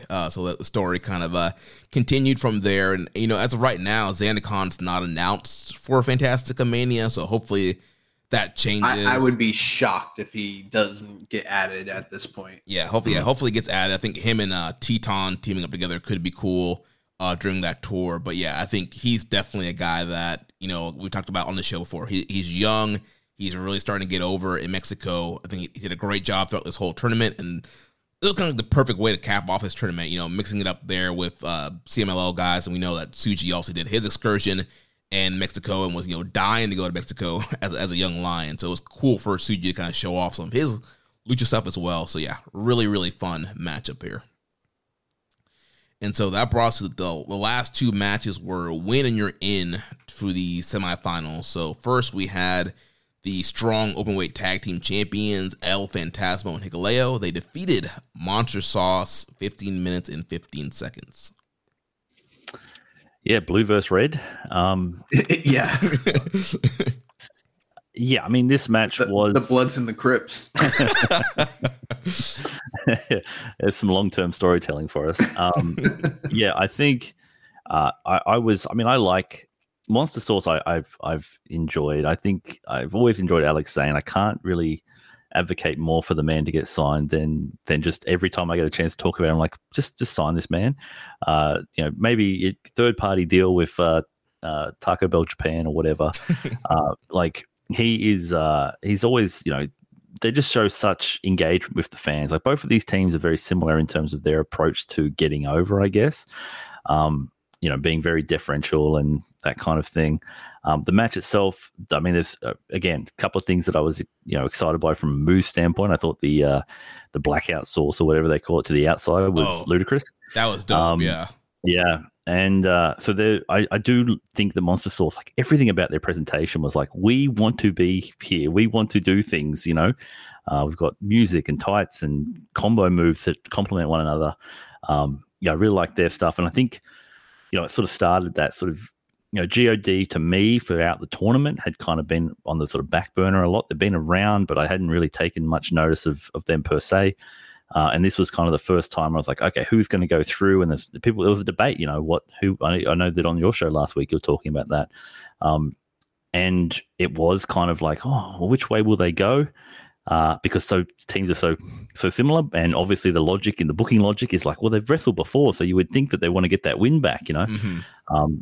But in the sense of the match itself, I felt like, it was a fun kind of pairing. It was very this tournament was structured around a lot of, like, almost like rhyming couplets. There's a lot of similar teams that will often compete. So it was a bit of that, I think. I was not surprised by the outcome, but it didn't really. The match itself was kind of like, okay, onto the next one kind of view for me. I thought it was good, and that's pretty much where I looked at it. It's like, it's good. I like both teams, and I like I like the parallels between the teams. But that was pretty much it for me. One thing that I noticed, like you mentioned, these two teams are very similar. And I mean, not just the fact that they are color coordinated, but I mean, you've got, the smaller, more agile kind of athletic showman guy on each team. And then the larger kind of deceivingly agile monster to kind of, round out each team. And I thought that both teams complemented one another really well. The match was really great. One thing I didn't like, and this is kind of an indictment on the entirety of the tournament, and we've sort of seen this with other similar tournaments this year, whether it was the G1 or Best of the Super Juniors, where they structure the show overall the same way you would your typical New Japan show. So like the semi-main event always feels like a semi-main event, and the main event match always feels like a main event, regardless of the stakes or who's involved in it, because they're given so much time. And this match was a win and you're in, and it was very good. The match was very good, but it wasn't wrestled with the kind of intensity that I would normally expect from two teams that their entire future as a team and potentially going to the Tokyo Dome rested on. It was more kind of wrestled like a showcase, like a WrestleMania weekend, kind of exhibition-y style match. And granted, it did make sense because both teams are baby faces and there was a lot of respect there. They were only given, probably like 15 minutes to go out there and get their shit in. But I would have liked them to have fought maybe a little bit more of a gritty style match. Because the finish just kind of came like that, and it was like, oh, well, that's it for Monster Sauce, I guess. It's like, wait, what? They're out? This is it? Like, I don't know. That was a little anticlimactic, but the match itself was very good, and they did a lot of really cool and inventive stuff in that match.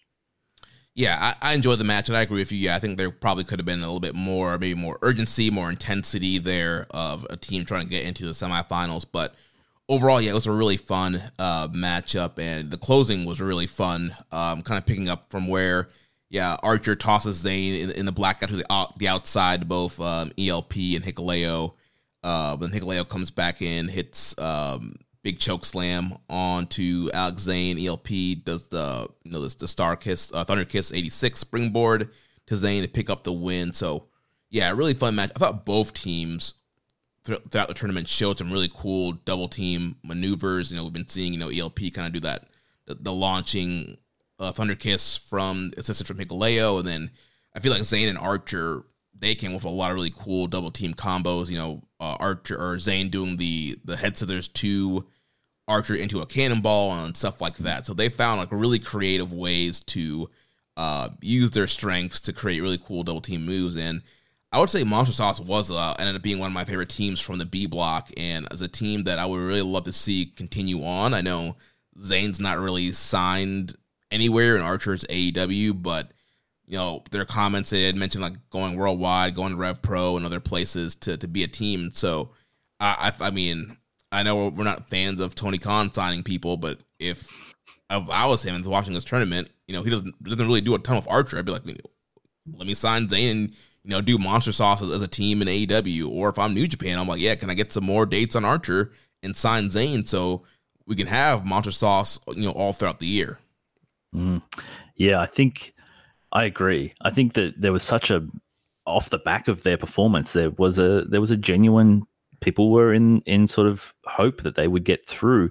And I feel like the match itself, I kind of do agree to some extent with Young Boy's sort of assessment in relation to sort of the intensity, but I feel like some of that is due in a lot of ways, and it's sort of been rectified as we go later in the tournament. We've kind of Hikuleo perhaps the fear of putting Hikuleo in there with someone like Lance Archer, who is like a fully formed version of what Hikuleo ideally would like to get to as this sort of charismatic, bigger guy, that Hikuleo is not at that level yet. So having long stretches where they can get that kind of intensity which is, driven by the big guys bringing that level of fight.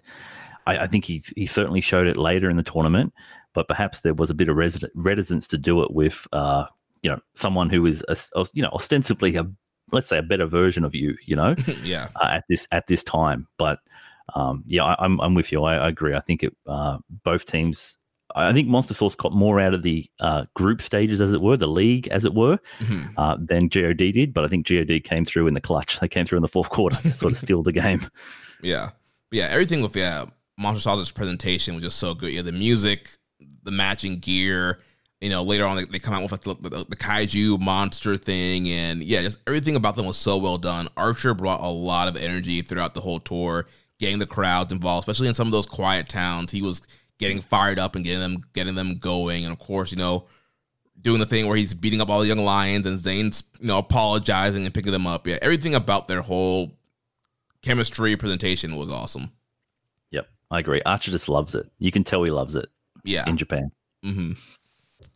So then that takes us to the main event. It was the IWGP World Tag Team Champions Bishamon, Hiroki Goto, and Yoshihashi. They defeated the Just Five Guys team of Taichi and Yuya Uemura to advance to the finals. Yeah, I was shocked by this result. I'll be honest. I was looking at sort of reading the analytical brain, the sort of smarky brain was coming in. I was looking, going, oh, okay, like, we've got this pairing. We've got GOD. It's like, okay, they're through, but this result. I'm getting ahead a little bit here. I don't know if let me just think. I'm just catching my head around this performance. I'm one step ahead. Okay, go back. My boy. Yuya Uemura. So this is another example of a situation where invariably emblematic, I think, of the last 6 months of New Japan discourse, to be fair, where when this tournament started, the amount of people that were telling me Yuya is, he's not happy. It's like, look at him, he's been paired behind Sanada. It's over for him. Like he's clearly upset. Boo boo face Yuya.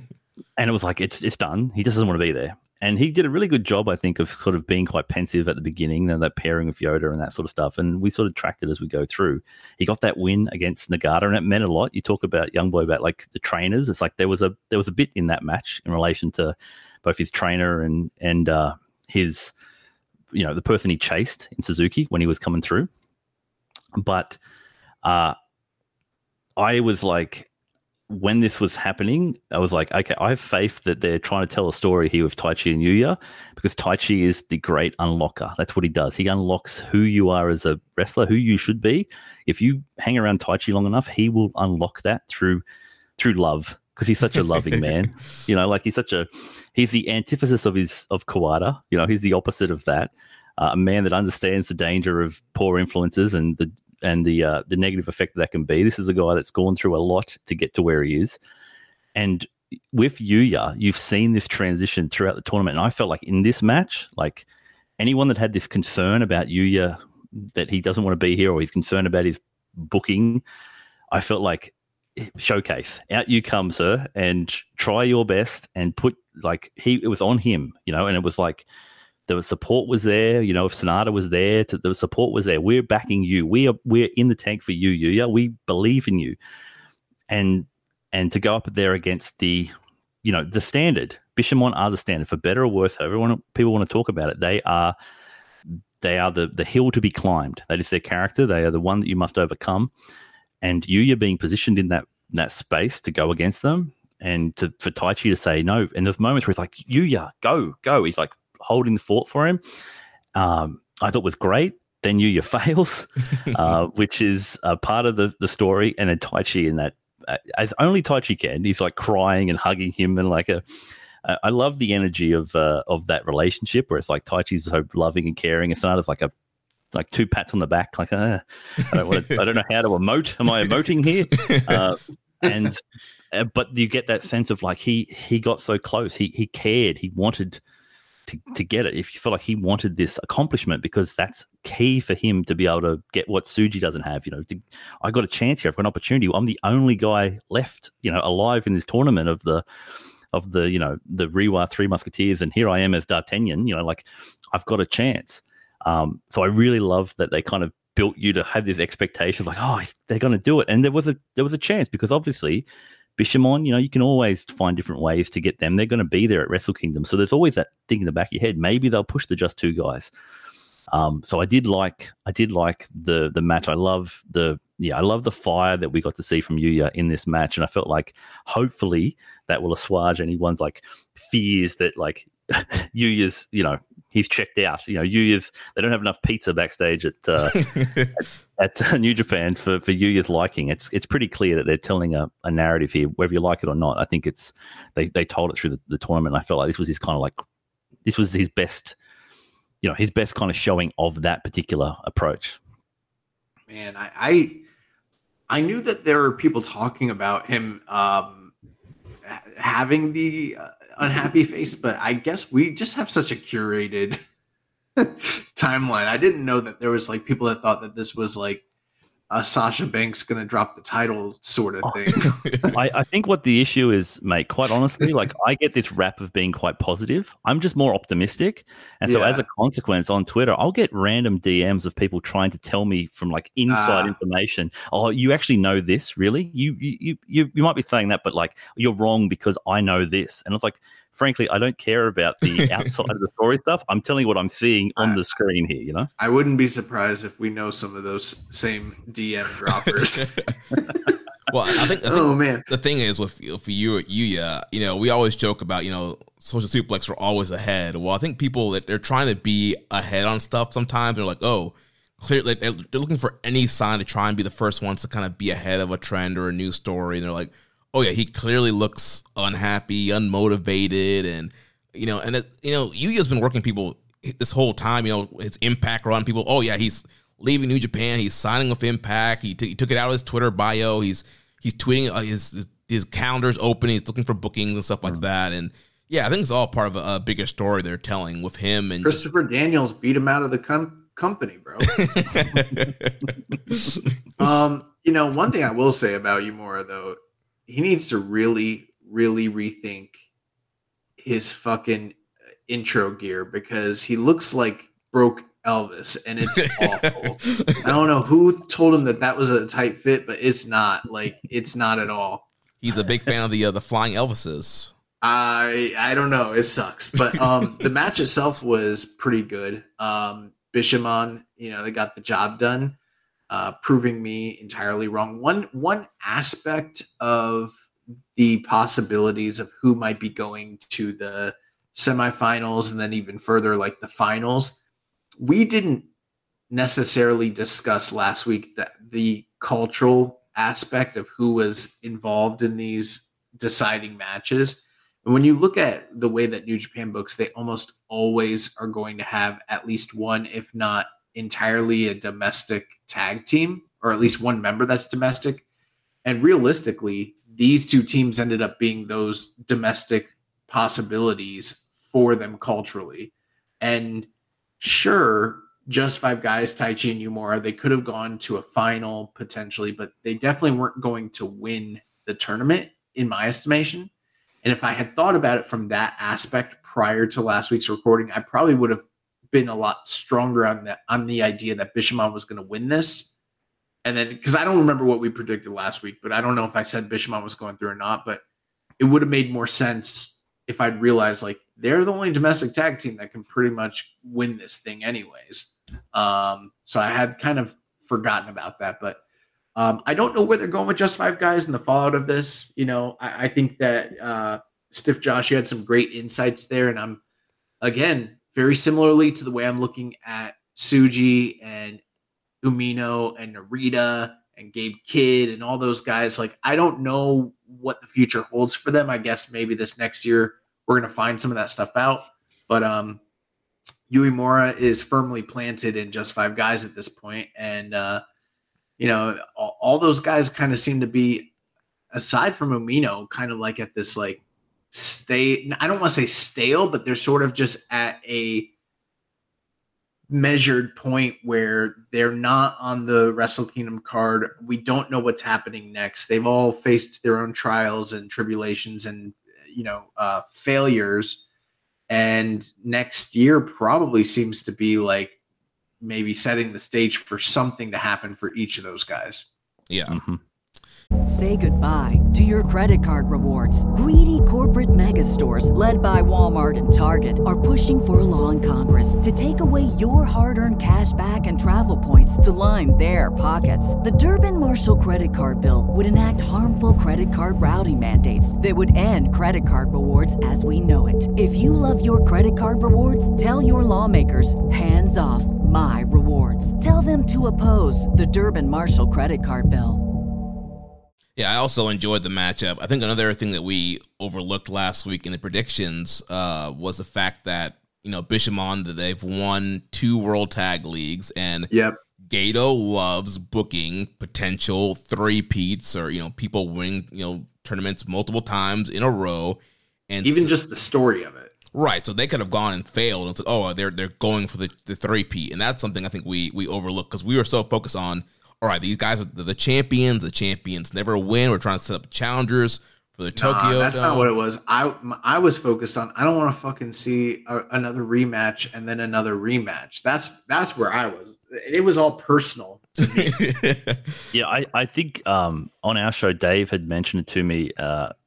He sort of compared Bishamon to Okada of the tags. He said, although he said twice as many as half as pretty, but the idea of their character, their that's I've often been hard. It's been hard for me to warm to Bishamon over the time because it's like, they'll put on solid matches, but what am I investing in? And what I've kind of come to realize is that they're like Okada, at the top level where they are the final boss. They are the hill to climb, the mountain to overcome, and in order to affirm that identity, to have that character, they need accomplishment. That's like literally the driving narrative for them. It's like they need accomplishments, and to give them, that's the thinking. It's like you sort of discount them, but you realize no, they're really going to push this to the nth degree that they are the tag team of the modern era of New Japan Pro Wrestling. They are the standard.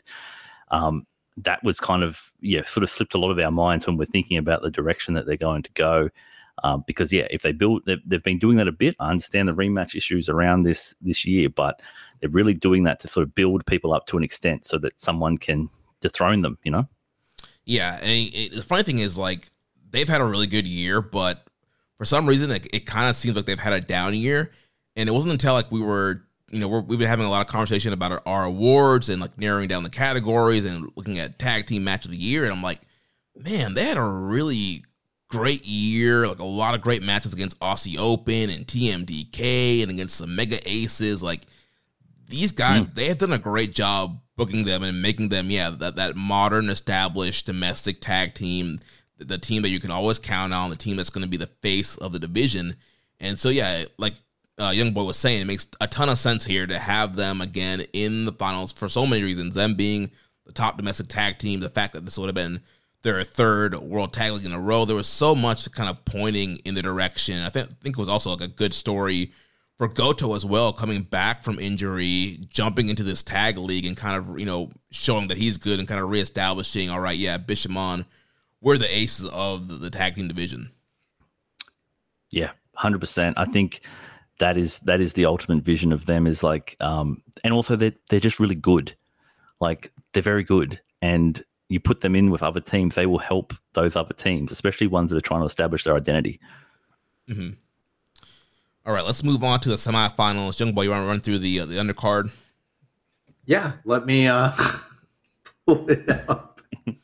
So the undercard here on the 5th, on December the 8th, City Makazono Arena in Kirishima. We had pre-show Oleg Boltin defeated Katsuya Murashima. The Bullet Club team of Fale, Bonza, Ishimori, they defeated Wato, Luebe, and Nakashima. Third match of the night, Suzuki, along with Monster Sauce, defeated the United Empire's Callum Newman, Great O'Khan, and Hinare. Fourth match of the night, Evil, Sho, and Kanemaru defeated Keito Kiyomiya, Oiwa, and Taguchi. The fifth match of the night was a 43-second match where we were supposed to get Ren Narita and Yujiro Takahashi taking on Shota Umino and Tomoaki Hanma.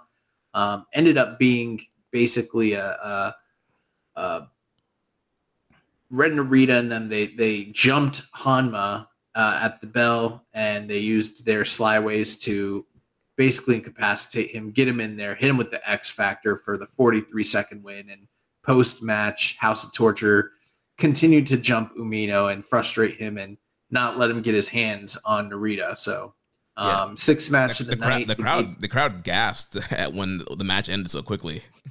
Oh, yeah. That was, I thought that was a pretty cool angle. I mean, I guess it was a match, but it was really just an angle. But, yeah, it was pretty cool. And, still too early for this man to get his hands on him, Yeah. Sixth match of the night, Gates of Agony, along with Atlantis Jr. and Soberano Jr. They defeated the Team of Chaos, Okada, Ishii, and Yano, along with Tomohiro or Tanahashi. Seventh match of the night, just five guys, Doki, Sonata, Taichi, and Uemura. They defeated the LIJ team of Bushi, Shingo, Tsuji, along with Zandakan Jr. We did get a question here from Smark Infested Waters. He says, Yuya versus Yoda, hair versus hair. Who would you force to be bald? I noticed that in this match, obviously, at the end of it, you had Yuya and Yoda sort of talking back and forth, which I love the parallel from their first interaction where they're back to back and at the end they're face to face. But the idea of them sort of hinting at that, I've been high on, like, for people that don't know, I'm going to Wrestle Kingdom, so like nice. I've been advocating for those young lions to wrestle. I just want Yoda versus Yuya. I know it's me and Samsa. We're out there pushing for it because I've just joked I would love them to kick off the match. I want a 10-minute time limit, them wrestle the first match of the card, just for good old time's sake, go to a draw. But the idea of that hair versus hair match, I think ties, if they go that way, it would tie so beautifully into their young lion story, because like this idea that I've talked about it, people go, I don't want that because I don't want a young lion story. But I'm like, the beautiful thing about the young lion story is they went away with Yuya ahead of Yoda and they returned with Yoda ahead of Yuya. They've inverted it. The beautiful nature of a hair versus hair, one, it ties to Yoda's, CMLL luchador influence, but it's also, you're reverting back to being like a young boy. You're going bald. So I was like, and I'd be, if I was doing it, I'm watching with my partner and she's like, this was talked about. And she's like, oh, you can't get rid of Yuya's hair. So she's firmly in the Yuya hair camp. I'm also of the vision, like, shave Yoda's head, send him that little bit more ungovernable, send him back and show Yuya's progression versus him. That's who I would do it against, for both the aesthetic vision and also I think it's narratively the best way. So I very much hope that they're intimating. I know Charlton hinted at that. Who knows? But I think that would be an awesome matchup as a way for them to sort of kickstart that 2024. My feelings on it, they should not be doing any sort of hair versus hair match with these two individuals unless it's a main event on a major card drawing major money, and it should not be like a up and coming feud, the new beginning in Nagoya night 1. When there's 3 more nights, like it can't be one of those types of things where it's fourth from the top. Like that would have to be something with major stakes and be built for a long time. But I agree, you cannot get rid of Yuya Uemura's hair. I know Yota Tsuji also has an incredible mane, but like, damn, like Yuya's hair is glorious right now, and he's probably one of the only, individuals in New Japan with an actually good bleach job. So, yeah, there's no way he can be. I mean, it'd be crazy if you did that. Plus, imagine how creepy Tsuji with the facial hair and the smile and the eye. Like, yeah, that would be the guy you do it to. But I kind of don't want them to do it to either guy, to be honest, unless they're drawing some major money. And it's a huge match. Like, we're talking like a Dominion or Wrestle Kingdom level style match, then they should not be doing that stip at all. Yeah, I have a hard time choosing between both of them. I would not book this at all. Definitely want to see them wrestle, but not put their hair on the line. But man, there's something about Tsuji with the hair. I feel it really makes him look like a star. Special? Yeah. That's a tough one. But I do hope that they end up wrestling at Wrestle Kingdom and kind of kickstart their feud. And I know Tsuji's comments were kind of like, you've come back, you have long hair like mine, you're wearing, red like I am. Like, why are you copying me? You should be doing your own thing. So yeah, they are kind of building this story there between them. And yeah, like you mentioned, Stiff Josh, from when they were young lions, I mean, that was the whole rivalry and story with those guys trying to one up each other. And now that's kind of continuing with them being back from excursion. So yeah, I think that's definitely the way to go. And plus, we're getting this whole like just five guys LIJ feud as Naito and Sonata are, heading to the main event in the Tokyo Dome. And also we know the whole backstory of Sonata leaving LIJ. So I think this whole, LIJ, just five guys kind of scenario here works out for their rivalry too. Yep. And so after that, we had the semifinals of the World Tag League. One semifinals, it was ELP and Hikuleo defeating TMDK 16 minutes and 44 seconds. Yeah, first shock for me, as I was getting I knew what's happening. I booked it the night before. I was pretty confident in this direction, and this didn't happen. Silly old me. This was there's some interesting spots in the match. Its finish was kind of the same kind of thing, where it's kind of came a little bit out of nowhere for me. But what I liked about this, and I was watching it with my partner, who is a big ELP fan. She's just becoming a wrestling fan, and ELP is her guy. Nice. And what was interesting was I was like watching him come out with the shoulder, and I was like, classic pro wrestling brain kicks in. I'm like, oh, look, they're going to protect him here with this shoulder. Like, he's got this sore shoulder. They're building this story in the match here to just, give him a nice out for when he eventually loses to the well-established TMDK team here.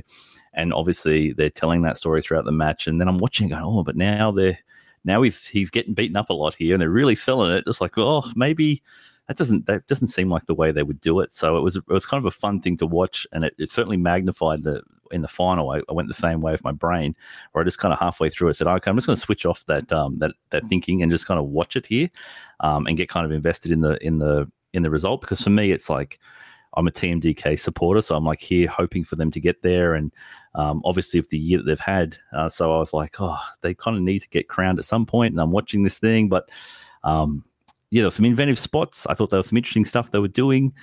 Again, Shane Haste is a scary athlete, and any chance he gets to be showcased against guys like ELP, I'm always for that. I thought he had a great tournament, by the way, Shane Haste. I thought he was both protected and he looked good in those key main event spots. But yeah, for the match itself, I enjoyed a couple of spots, and I kind of liked Hikuleo getting to have to do a bit of the heavy lifting at the end, which he often does, but then defers to ELP. But because of the situation with that shoulder story, they went with Hikuleo being sort of the consequential guy, and I thought he did pretty well in that spot. Surprised me a little bit. Yeah, I wasn't necessarily, well, to be quite frank, I was spoiled on all this stuff because I was binging it before we watched the show, so I kind of already knew what happened. But I mean, like, last week, me and Jeremy were kind of going through the scenarios, and no matter what way you sliced it, it seemed like we were getting some sort of rematch scenario one way or the other. So I wasn't entirely surprised by this fact. Plus, we'd already discussed previously that while we also support Team DK, the fact that they've already been put in prominent spots so many times in the very recent past, it kind of worked against them to really be a finalist or even win the tournament in general. So I wasn't too surprised that they did lose here. I wasn't necessarily that impressed with either of these two matches, just to be honest. I don't know if maybe it was a case of long tournament and some of these teams, getting ready to gear up for, the finals and everything like that, and kind of taking a night off. But I kind of felt a little underwhelmed by the performances of all 4 teams in these 2 semifinals. And they kind of echo some of the sentiments I had previously about the Monster Sauce and God match, where it was like, yeah, it was good. And actually, I thought that one was better than both of these matches. But, there wasn't a high sense of urgency and desperation.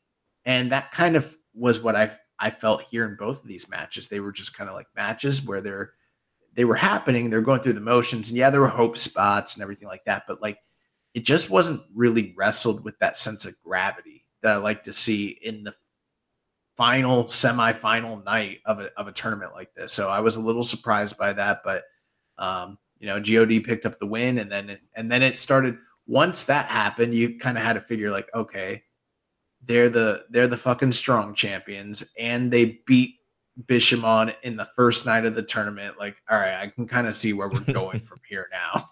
Yeah, I at least had the sliver of doubt that the War Dogs and the El Phantasmo of it all, that there may be just a little hint of that. I do have a question, though, young boy, in relation to that.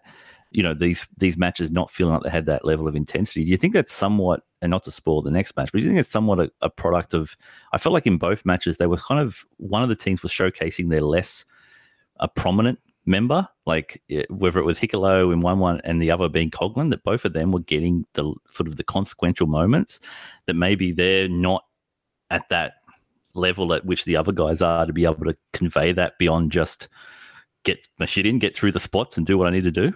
It could be. I'll be completely frank. I had to, over like the last 3 days, watch like from night 9 on. So instant wrestling fatigue. Yeah. Yeah. So it's not like I have the deepest level of it. And now that you're saying that, I'm like, I guess that is true. I guess maybe they were doing that, but it wasn't that. It was just like short match times. It wasn't worked at a really high level. I wasn't getting very excited watching it. Whereas like the finals we'll get to, are very, very, very exciting. These matches didn't have that same level of intensity for me, which I was a little surprised by. They felt like if you'd stuck both of these matches into like, say, the second match of any tournament night on this card, they wouldn't have been out of place. Yeah, I think another thing too that kind of hurt it was just the environment. Wherever they were at for this show, the crowd wasn't super hot. I feel like a lot of times they normally would go to a bigger building for a semifinal, and you have a little bit more of a hot crowd. So I think that kind of hurt too, because the crowd wasn't super into it, and then you already have the guys kind of. I don't want to say they were taking it easy, but compared to previous matches that all these teams had earlier in the tournament, they put on a lot more bangers than they did here on this evening. And again, I don't know if it's because they're telling the whole story of ELP's shoulder being injured and putting the focus on Hikuleo. There could have been a lot of different reasons why maybe this match didn't quite click like some other matches did. And I think too, just I don't know, just even the whole scenario of, I think with the God and TMDK, it was kind of like both teams I really didn't want to see advance. But I like both teams. But like we said, TMDK, they've already had, 3 title matches. They've been positioned super high, like solid tag team. I wish they would have won the titles like earlier in the year. And then with God, it's like, all right, the strong tag champions, if they win, then they're potentially going to be facing Bishamon again. And it's like, this will be like the second match, which could lead to a third match, which we now know. And so it's just like 2 bad scenarios. And like if TMDK would have won, then War Dogs could have won, and you could have got a rematch of that, which could have led to another So it's like, I just wasn't feeling what they were doing here.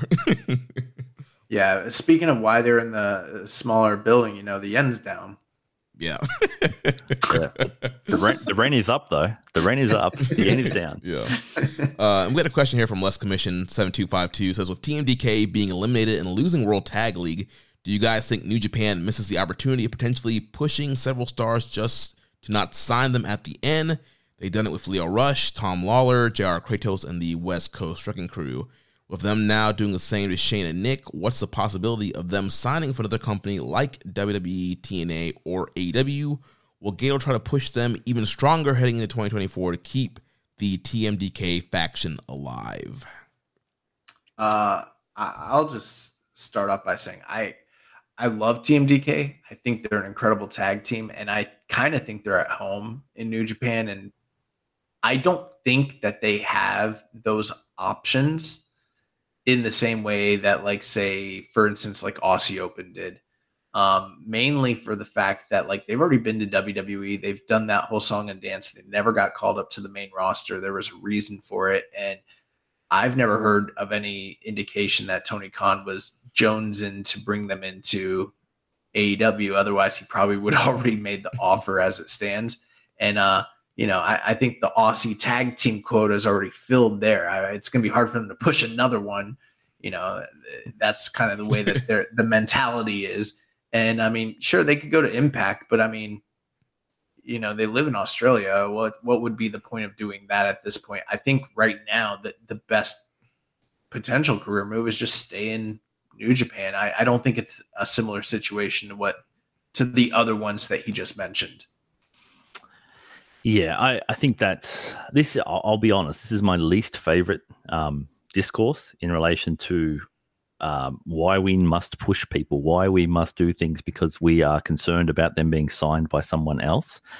I think that it's prevalent with the War Dogs as well. I hear that same sort of stuff, like, oh man, they missed an opportunity to push these guys because now they'll be looking at options elsewhere, and it's kind of like, well, I just think that kind of thinking ultimately leads to a 50-man G1 because we've got to keep everyone happy.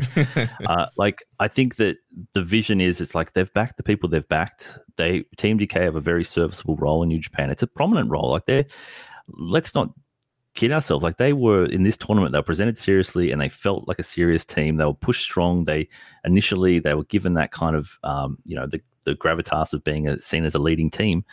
That's a strong enough presentation, I think, for their role. They're at their age too, and as all the things that Young Boy mentioned in terms of their options, I feel like fundamentally, like, I'm not going to be sitting here going, the story should dictate this because if they don't sign them, they'll go elsewhere. Okay, they'll go elsewhere if they choose to go elsewhere. I just don't like entertaining that aspect because it just leads to making decisions about directions based on the fear or the whims of somebody else. Like, Tony Khan's not going to dictate the story, and if the more that happens, the worse that it gets. So I think the vision should be, we've got our guys that we're behind, we're going in that direction, whether you like it or not. Unfortunately, that's the decision we've made, and we're going with it. And I will advocate for that rather than worry about if we're going to get the return of Slapjack. Yeah. I feel as a booker, you can't really let all time people's unhappiness kind of control the booking and the story, or fans being upset that their favorite team is not getting pushed. And, Team DK, they are a little bit older, and, they're that seasoned veteran tag team. And I think they're in the perfect spot in New Japan. And, sometimes the story is you get close and you just fall short. And that's the story for Team DK in 2023. They had 3 title matches. They had a never 6-man title match with Sabre against Team Hoff. And yeah, they kept coming close, but just fell a little bit short. And, 2024 is going to be a new year. And maybe the story is they learn from their mistakes of 23 and they're going to come roaring back and eventually win the titles and have a good year. Because they have been driving that home that on commentary, like they are like one of the most established tag teams that have never won the IWGP tag team titles. And so I feel like they're going to be set up to have a good 2024. And I wouldn't be concerned about them, like you mentioned, jumping for all the reasons you guys mentioned. Yeah, it's kind of sad that that's kind of like the first thing people think of when their favorite team loses or their favorite guy is losing. Like, all right, like they're potentially going to jump somewhere because they're not getting utilized. And I think for Team DK, it's like, They were utilized. They were in top positions all year. I think it'd be a different story if they weren't being booked. Not being booked is the key sign of like, all right, what's going on? If they're being booked, then they're in a good spot. All right, so in the other semifinal, we had Bishamon defeating the War Dogs. We kind of talked about it a little bit, but any other thoughts on Bishamon here going through and being the War Dogs? Other than I was, surprised that we went that direction. I will admit, I as opposed to Young Boy, I was watching and my vision was like, maybe they're going to do a 3-way tag. Like that was kind of my thinking would be, we were going to get that Bishamon would lose here to the War Dogs, who would eventually fall in the final, and the War Dogs would say, no, I'm not going to stand for that. I want to get into this. So in my head, that was always the booking. Like that was the logic of how it was going. So I was surprised, as I mentioned before, when I was confused about where we were. It's been a long league. The vision was like, I just felt the War Dogs in that same way that you're talking about, Jeremy. I just had this feeling like, the momentum's here. It's on their side. They're fresh and they're emerging. And I was surprised by the finish. Kind of came it was kind of a bit flat, like it kind of just happened. But as I said, it was sort of Coughlin did a lot of it. And for me, the big takeaway from this match was just, was Gabe Kidd's reaction and the way that he wrestled throughout the match was he was cocky and he was arrogant and he was too busy focusing on the camera and telling everyone he's a madman, And in the background, you would see Goto having to make saves that if he was paying attention and he was concentrating, he would have been able to stop that. And then he has that great realization at the end and throws an all-time, throws one of the guardrails into the crowd. That was something different. So I was like, okay, they got enough heat out of this, loss to power Gabe Kidd. That man is powered on resentment. So I think, I can accept this as an option, but I was surprised. I will admit I was very surprised. I didn't, in my head, I wasn't necessarily thinking Strong versus IWGP. I should have, because that seems like that brand's gone the way of the dodo. So I should have been doing it, but nonetheless, it was fine. And I think, but the stuff that was consequential was stuff that wasn't necessarily as overt in the ring per se. It was more just character beats. Yeah, I think another thing too that could potentially have caused the War Dogs to lose was Kidd being distracted with Will Ospreay. They have their big match coming up this Saturday for Rev Pro Uprising, and so there's been a lot of stuff with him, calling out Ospreay on camera on the show. So I think he was distracted with that too. Ultimately, I was kind of disappointed with Bishamon winning here, just because this year, they went back to a 2-block format, and previous couple of years they've been doing a single block, which you always got rematches with a single block. And so obviously 2 blocks is like, all right, you got opportunity for a fresh final matchup, a match we didn't see the whole tournament. But they did the same exact thing they would have done if they had done a 16 block, a 16-team 1-block tournament. Like, why did they bother doing 2 blocks if they were just going to do the same thing of having,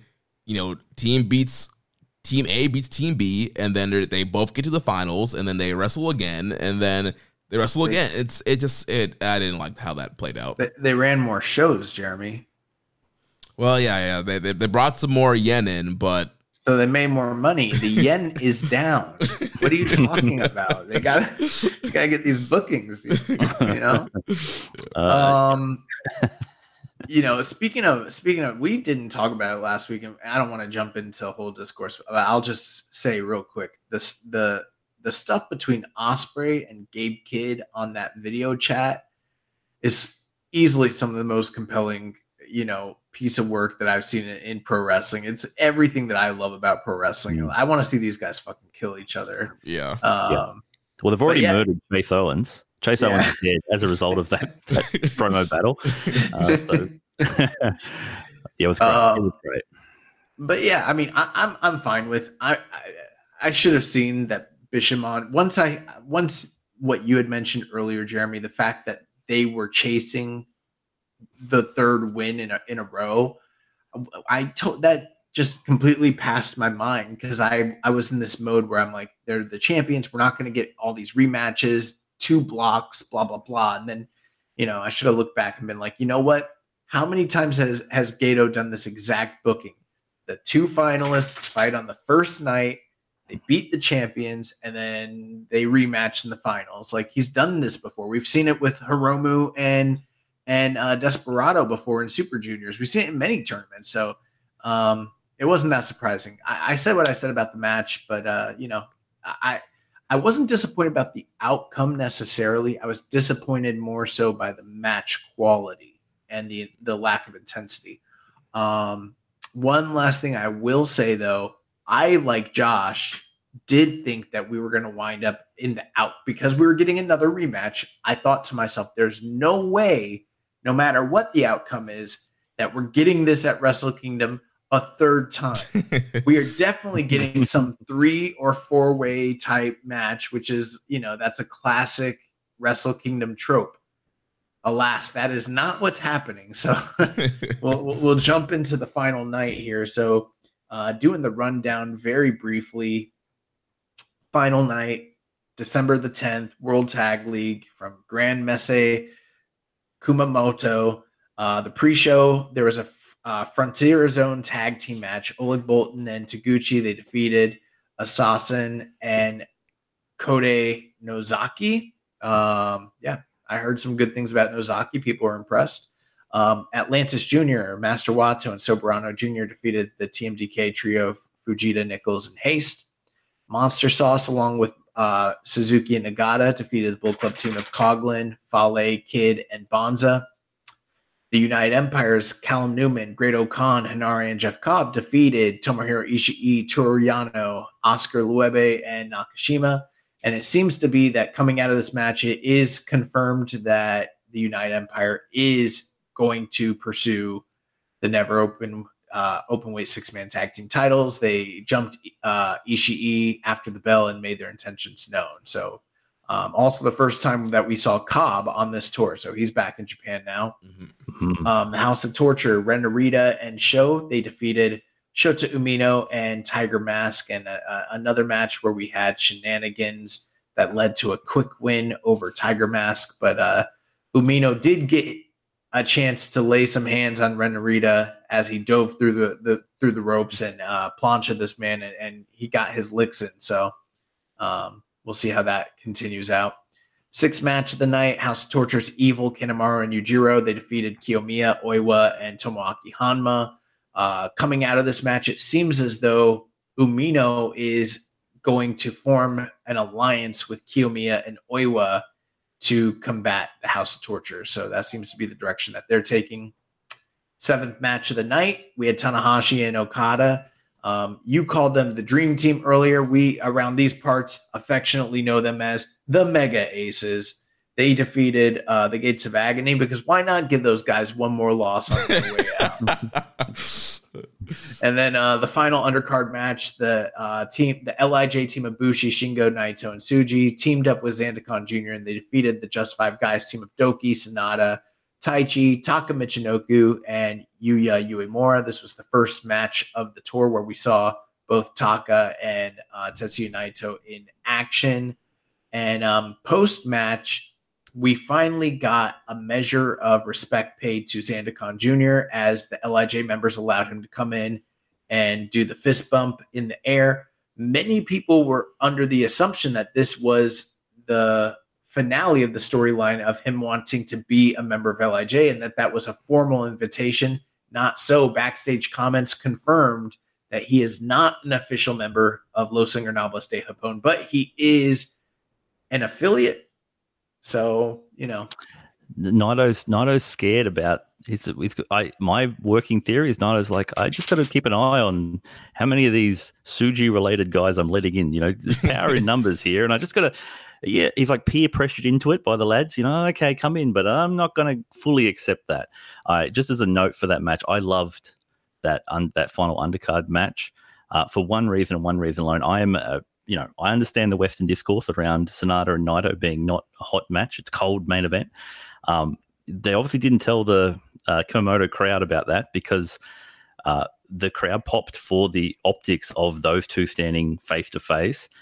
And everything for fans out there that are looking at trying to understand the dynamics between these things, everything you need to know about LIJ and Just Five Guys is emblematic in the way that match starts, with Naito out front of his boys and Sanada behind his boys. And that moment where Sanada parts them and walks through, that crowd realizes, we're getting Sanada and Naito. And we get it for like 40 seconds, we get nothing from it. But they are excited about that. And that's something that I've been told constantly it's a cold match, but I am, I, as the lone Sanada advocate, as someone that was watching TNA sporadically, Sanada was someone I knew prior to New Japan. I've always been hopeful of this moment, and I feel like that they will do something there that people are not expecting. I'm just going to be the lone advocate for that. As here, if I get my one shot on this here program, I'll make that known. But I do think it was telling that was something that the crowd were invested in. Do you guys think that Naito is worried about the potential reintroduction of Andrade to CMLL? Does this usurp his authority role in the power struggle that is Los Ingobernables? He may need him. He may. That LIJ stuff. I know LIJ lore is often it's Tumblr lore. They're very synonymous, but I do think to some extent the idea that like Naito is that Tsuji is recruiting. Like, look at how like Titan joined. He just said, "I'm in," and then Tsuji did the same thing. Now Tsuji said before the thing, "Oh, Zandikon, no, he's not. He's just an ally." But throughout the tour, he's been slowly prodding, trying to get him into the group.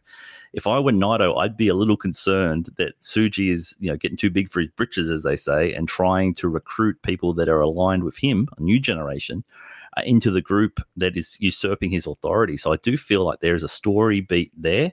And the fact that Sanada is the one who left him and is now in a kayfabe in a position of significance, champion, has his own faction, elevated to it's like ghosts of LIJ past. There's got to be a hint in his head of like, oh, do I need to be different with Tsuji? If I'm not, will he usurp me? And rather than leave to start his own faction, will he take mine? So I do think there's a lot of depth and nuance to this pairing, this group of LIJ and Just Five Guys. And I think that, I think it's the story to watch moving forward. I think that Tsuji we all know he's him. We all know it. And it's just a matter of how he goes about it. I feel the turn is coming at some point. He will usurp Naito at some point. It's just how he does it that'll be interesting. And I think Andrade being available is it's like manna from heaven. Like, thank God that was an option, because we've got an ability to go back to the origin of the group to be able to tell that story. So I'm really, that's one of the areas I'm really following and really invested in for sure. Yeah, I think that they pretty much set that whole story up when Tsuji came back and challenged Sanada and then gets an LIJ. It's like, all right, he's coming in hot. He's already challenging for the title. He's a part of LIJ. And, rarely do you see like the other guy, the undercard heavy guys usurping the main guy and getting a title shot. So from like day one, they're telling that story. Like, Tsuji thinks he's the man. He's getting a title shot. He's, skipping, Naito. He's skipping Shingo, two former champions, and getting in there. And so, yeah, I do think this is going to be a long-form story of, all right, eventually he's plotting his takeover. So whether that's, he formed his own group with Zandikon and some other guys that you bring in, or he takes over LIJ. I think that's a big story that's coming up, and maybe, a New Japan Cup, they're in the same bracket, or G1, they're in the same block. Like, there's so much stuff they can do, and I think we're seeing a little tension between them and Tsuji, wanting to break out and be a leader, but also LIJ being Naito's thing. Yeah, you can't have a mutiny without a pirate. Yeah. So then that brought us to the World Tag League 2023 final match. Champions versus champions. Bishamon, Hiroki Goto, and Yoshihashi defeat the GOD team of El Phantasmo and Hikuleo. 40 minutes and 30 seconds. I can say it didn't feel like it when I was watching it. Look, I'm not the match guy, but from this, for me, was, for all the criticisms that people have had, and yes, I hear them in relation to rematches, this, we could see where this was going, right? We could see the potential direction that, that they were potentially going. It would go one of two ways. And so that dread is over this match. But I saw, I think was it Despy Van Hemmerstock or whatever on Twitter, and he put a really great, as he tends to do, very, very, very eloquent man. He said that that this match had for all the concerns we had, it had to deliver a home run to justify its existence. Like, And so knowing all of that, and then the fact that they go out there, in my opinion, deliver a home run, I was in raptures. And I've been a day one adopter of sort of ELP, the babyface, from back in his days previous to joining New Japan, and Rev Pro days, as this sort of unconventional babyface that people, the lovable dickhead kind of thing. And so, but this to me was I've been really concerned about where he's placed this last 6 months post the Finlay stuff. And this felt like his crowning performance is like what I can be. He basically, wrestled this match with one arm and doing the underdog baby face, and his selling and his emotion and his just commitment. Like, they have been, for the whole tour, have been showing you their heart. But this was the moment where he fully showed you his heart, and that's what New Japan fans will connect to. They wanted him to win. My God, that place would have gone nuts had he won that night. They were in it with him in the struggle, and the way they set it up, the way that Hikuleo went through that table, his head went through that table, and the story of the way they built that and the way they structured it, so that like Hikuleo's a dangerous man, which is a great positioning for him from a kayfabe standpoint. Like, we got to get rid of this guy because he's the real threat. And then ELP being like, well, I'm left on my own, and the Lucha Influence came in. Who cares about tag rules? We had like 8 minutes of 2-on-1. I don't care at this point. Just feed me the story of ELP realizing that I'm exhausted, my tag partner's gone, and I have to fight Bishamon on my own, and the innovative and creative ways that he was able to counter them and use their stuff against them, which he's constantly done in the past, adopting other people's moves, but to do it out of, defense and to do it out of survival, I thought was incredible. And then, to get to the end and just be constantly kicking out, surviving zombie ELP at the very end, the almost Jay White kick out. For me, it was a crowning performance for him, and it sets up. I know what it sets up. I know the direction it is, but I hope that the enormity of the match, the fact that it went so long, the fact that it felt consequential, will carry in people's memories to the Dome, so that when he's there, the crowd is still invested in that struggle. Because then it can be like we're 1-1 and we're heading to overtime, and it's like now we get to crown ELP on the biggest stage. That 2,500 we're about to go nuts. I want 30,000 going nuts, and I think that if they can do that and they can get ELP to where we, perhaps saw him previously, I think that would be a win out of this. Yes, we want to elevate new guys. Well, here's the guy we were going to elevate, along with Hikuleo, who I think has gotten a lot out of it. It may not be the person that other people want, but to me, it's a perfect example of how in one night we can pretty much do a better job of what we've been trying with Tama Tonga for 2 years. We can pretty much do it in 40 minutes here with ELP as the sympathetic, lovable rogue who's turned good and is showing you everything he's got. I thought it was an incredible performance from him, and I loved the match. Yeah, this match was very likely the best match of the entirety of the tournament, which is what you hope for when you have a World Tag League final. Very often World Tag League finals are good, but not necessarily the high, lofty, great matches you'd like them to be. This was the exception. One of the longest, or actually I think it is the longest World Tag League match in history, and one of the longest single fall tag team matches in New Japan history that didn't go to a draw of some sort, that actually had a finish. So it's getting a lot of positive reaction from the fan base out there. Some of the stuff that they did that I really enjoyed, I liked how they set up that table in the early part of the match, and they kind of borrowed a little bit of the Kenny Omega-ism. You set up a table, kind of leave it, forget that it's there, and then way later in the match, when you've completely drawn the attention away from it, reintroduce it at a pivotal and at a pivotal point in the match where it actually is a difference maker. I kind of think that the match structure and layout reminds me a little bit of like the 88 World Tag League finals, where you have the babyface in peril left, to his own devices because, the dominant tag team took out his younger, up and coming star tag team partner. And so he sort of has to try and survive on his own. That's also kind of similar to the 1981 real world tag league with the Funks getting beat by Brody and Snuka. So kind of similar storylines there. I'm sure that they've probably seen those matches. There's probably some inspiration. Those are very famous tag league finals from the other promotion.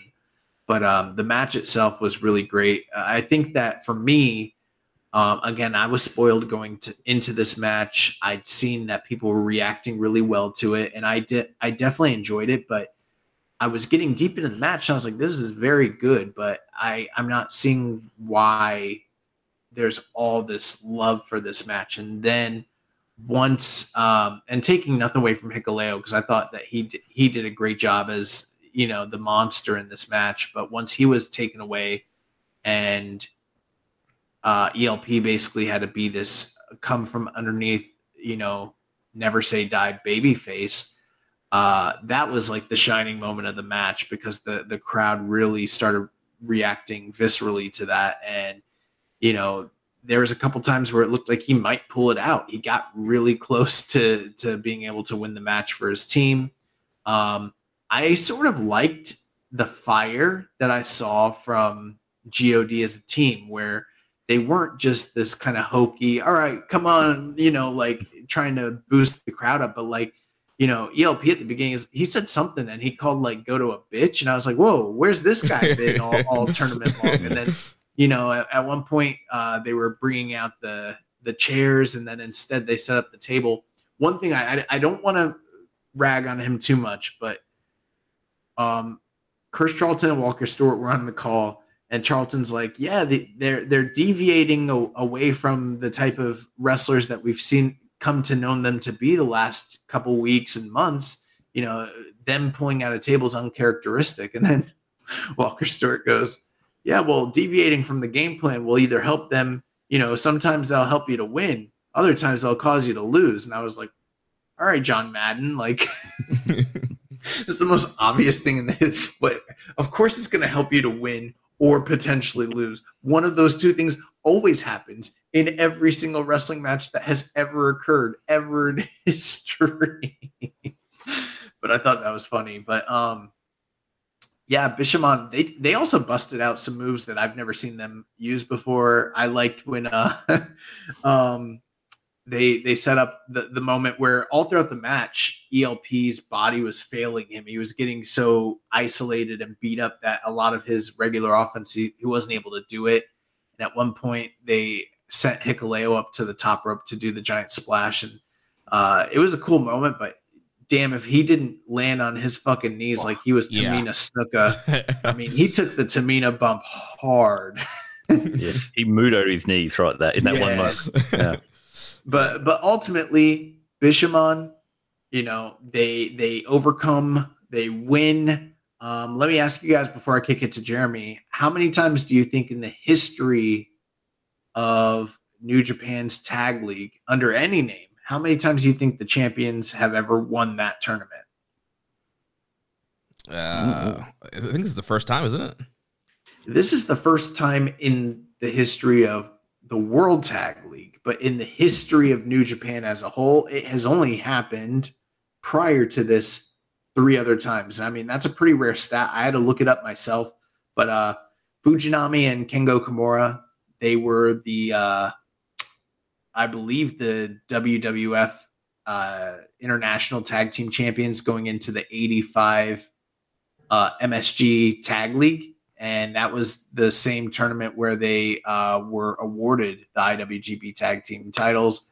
Chono and Muto as Team NWO, they won the 97 Super Grade Tag League. And then in 2007, Giant Bernard and Tyson Tomko won the G1 Tag League as the IWGP Tag Team Champion. So this is a pretty rarefied air.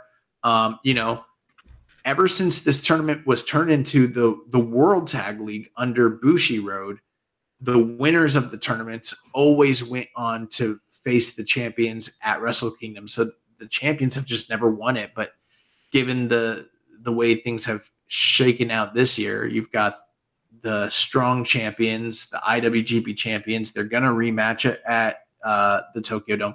One thing I don't like about that is a kind of a detriment is that this match was so good. There is no way that they're going to be given enough time and opportunity to do an equivalent match. We saw the same thing happen recently a few years ago with Hiromu and Desperado, where they wrestled at the Tokyo Dome after a tag league, and it was a good match, but it couldn't match up because they weren't given the same opportunity. And I don't think these guys will be able to repeat what they did here. But all the same, one of the best tag team matches of the year.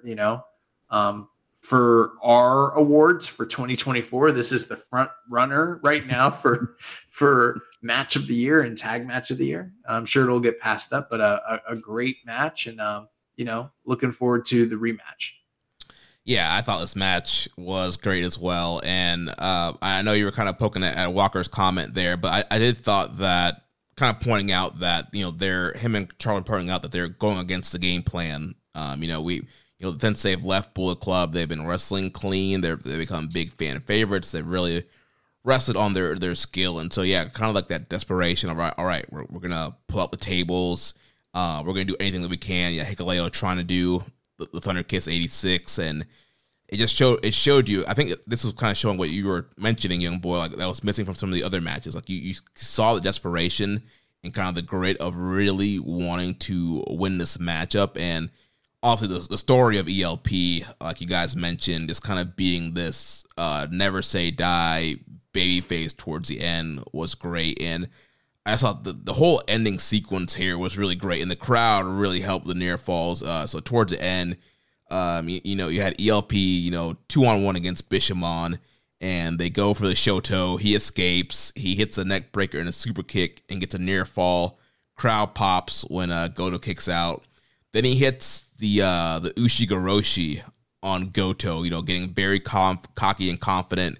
Hits Goto's big move. Goto kicks out at 1. I popped for that near fall. Crowd pops.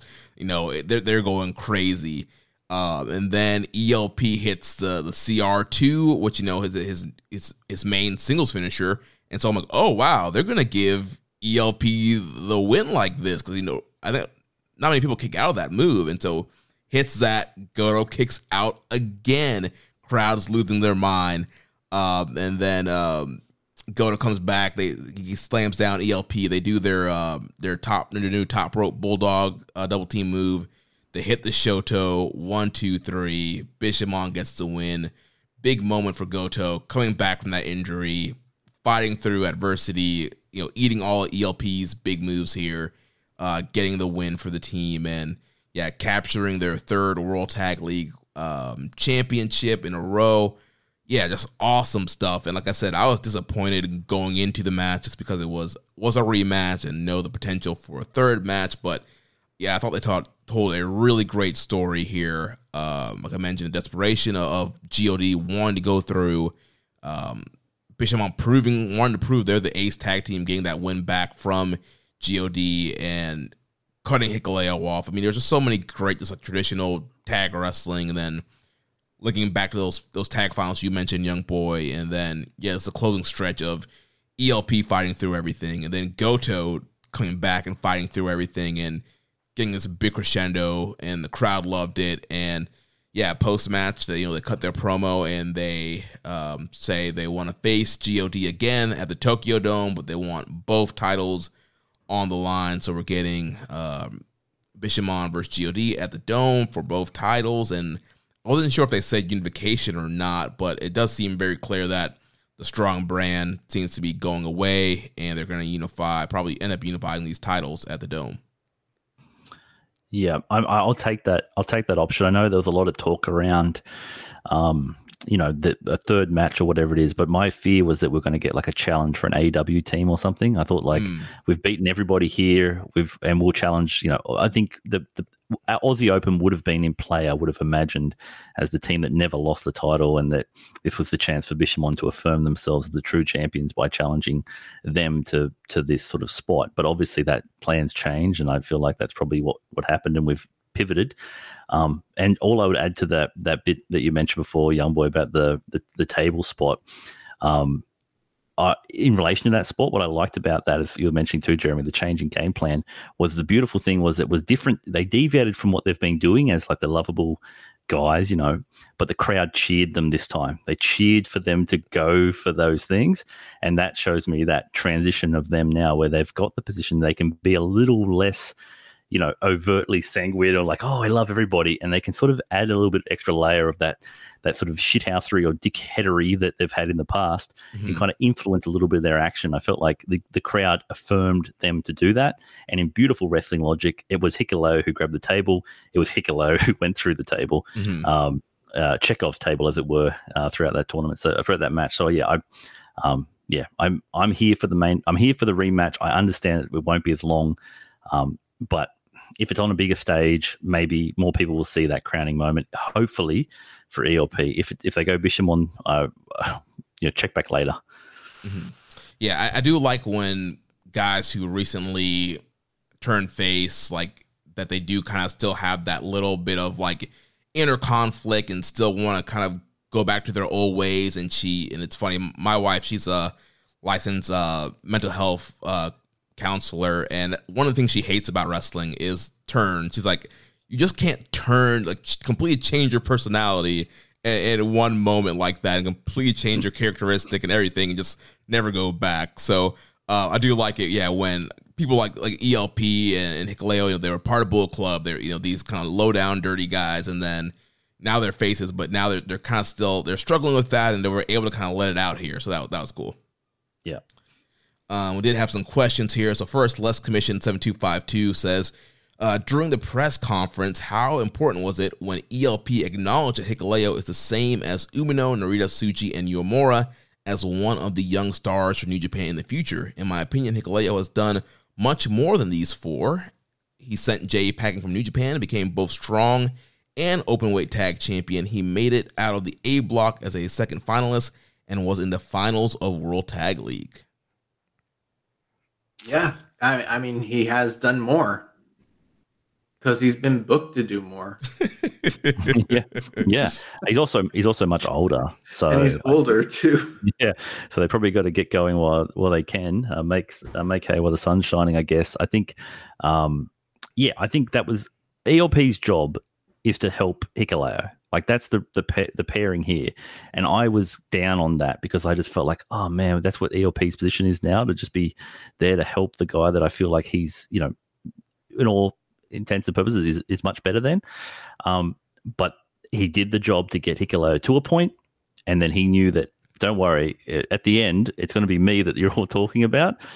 So I felt like they did a great job of it, just to continue the narrative of his job is to pump up Hikuleo's tires.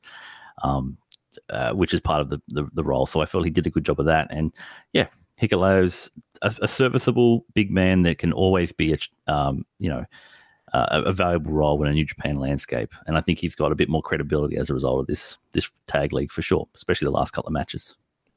Yeah, and I think, as far as building monsters, I feel like there's always some kind of monster in every season of New Japan. You had Bad Luck Fale recently, Lance Archer. You have these big monsters that you want to be able to throw in like a New Japan Cup that could beat an Okada or Tanahashi like figure and can be a credible threat. And I think they have to reload, and you need to create a new kind of monster role. And so I think that with Hikuleo, I think they're trying to build him up, and yeah, that's why they gave him the Jay White win. He got out the A block. He's won titles. I think that they're really trying to gear him up. So yeah, eventually, yeah, you can do Hikuleo versus Umino, and it's this big deal. Like, all right, Hikuleo's this monster. Umino's the hero we want to win.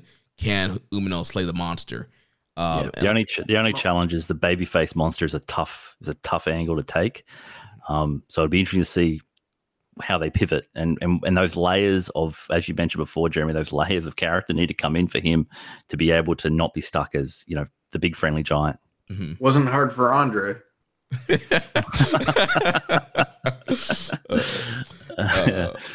Les Commission also asks, with Bishamon winning the tournament for a third straight year, are they one of the best tag teams alongside Dangerous Tekkers from the last 3 years? Yeah, easily. Yeah, I think, we started in 2017. When you look at the landscape there, I mean, it was War Raiders or War Machine and like Archer and Archer and Smith. Yeah, and that was it. Those three teams facing each other over and over and over again. Yeah, so I think Bishamon has been a breath of fresh air throughout this. That's not true. Tenkoji were around. Yeah, I think they even had a title run that year. I think they did. Yeah, for like a month. I would say this team, this Bishamon team, feels like the most of an actual tag team. Like that, so much of New Japan's tag division in the past has been two guys. We want to either elevate one of them, we want to elevate someone from this group, or we just want to put them on the back burner for a bit. Bishamon feel like a concerted tag team. And I think that gives them the edge over a lot of the other, good teams of the past. Even the Dangerous Techers, there was always the view when talking about them was who's breaking out. Will Zach break out from this and become whatever? Or look how well Taichi's elevated. I mean, yes, that is true of Yoshihashi in the past. Always come up to a level, stunning. But now it's more like they're just a team, and you expect them to be a tag team. So I feel like for that reason, they are, they're the most. When I think of New Japan tag teams, like Bishamon's looking like, yep, that's them. Mm-hmm. You know how some teams save their Shawn Michaels WrestleMania 12 gear for the big title win? not Bishamon, bro. They're like, we're going to do it the entire tour, every fucking night. We paid a lot of money for this gear. We're gonna wear it every night. Every night. Yeah, Yoshihashi's like, I got new gear for the first time in 7 years. It doesn't have Get Back Up written on it, so I'm just going to wear it as much as I can. Also, I don't know why, but he's got a logo on his kneecap that literally looks like the new school Reebok like logo, and I don't know if he's allowed to use that shape on, but he does it anyway, so whatever. Similar question here from Mike Gamble. It says Bishamon win their third consecutive World Tag League and also won the tag team titles from FTR at Wrestle Kingdom earlier this year. Are we looking at the best tag team in the world right now? I mean, in some ways, yes. In some ways, I would probably say no. I mean, it depends on what you're looking for. I mean, fundamentally, right. I can acknowledge that I don't watch much outside of New Japan, so I can't give you an accurate assessment on them outside of that. But yeah, if you're looking in a kayfabe sense, they're certainly very accomplished. But I know that, it's like anything. Like, what are you watching for? How do you assess that? I don't know. If in a kayfabe sense, if you believe that New Japan Tag Division has any merit, then they deserve the place. And you can argue in that context, but I mean, I don't know how you define that, to be fair. What Stiff Josh said. Yeah, everybody's going to have their own criteria, but I will say I do think Bishamon is one of the underrated tag teams. When people talk about tag team of the year, of course, you're going to talk about Young Bucks and FTR and Aussie Open, but I do feel like Bishamon gets overlooked because it's Goto and Yoshihashi, but again, like I did, when you look back at their resume, it's like, man, they have all these bangers. They're on all these top spots. They're over. They're a really great tag team. Last question here from Will Pro Wrestling. Do you guys think World Tag League was a success from showcasing the younger talent? I do personally, but I understand that people want more from the young talent. They want everyone to come back and get high-profile spots. I felt like there was enough story progression for each of those key characters. I mean, Ren got a significant boost. I think most of the layers that we want to add to a character if we're playing a long game, I felt like they showed their hand at who they care about. Like, for instance, Gabe Kidd was in far more consequential stuff this year than even he was in say, the G1. The G1 felt like he was just doing his own thing. It felt like this tournament, they were like, we're going to use Gabe Kidd in relation to Shota, and we're going to use Gabe Kidd in relation to Kaito. We're going to use what his character is to help, tell a story in relation to other characters, which feels like, that's all I'm looking for is just level of investment that's growing on stuff. But if you're like, I want Shota Umino semi-main event Wrestle Kingdom, which a lot of people want. I understand it's been the pandemic era, it slowed things and people want fresh new now. It just depends on what your expectations were. But for me, I felt like this was a tour that wasn't headlined by a lot of established, names. And I felt like it was, somewhat successful in showcasing, there was a main event, with the Shota Umino Ren Narita Noah main event during the tour. Like that was an evidence of young guys go out there and put on a New Japan main event, and they invested in them, and I thought it was awesome. And I think that's a good sign. It shows that there's some level of care towards the young guys and trust that they can actually deliver in those spots. So I felt, all in all, but expectations, depends on your expectations, like most things. Yeah, I thought that they definitely, this tour from a fan perspective was definitely a success. Very easy to watch, lots of good stories, introduced new characters, built up feuds. There was a lot of great things that were happening here, and the quality of the tour overall was markedly higher than it has been in recent times.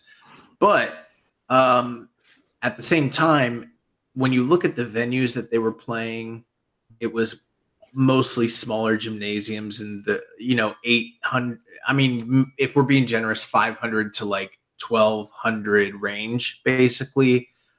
In smaller towns all around Japan. And they really put a lot of nights in a very, very, I think it was like 16 nights in 20 days.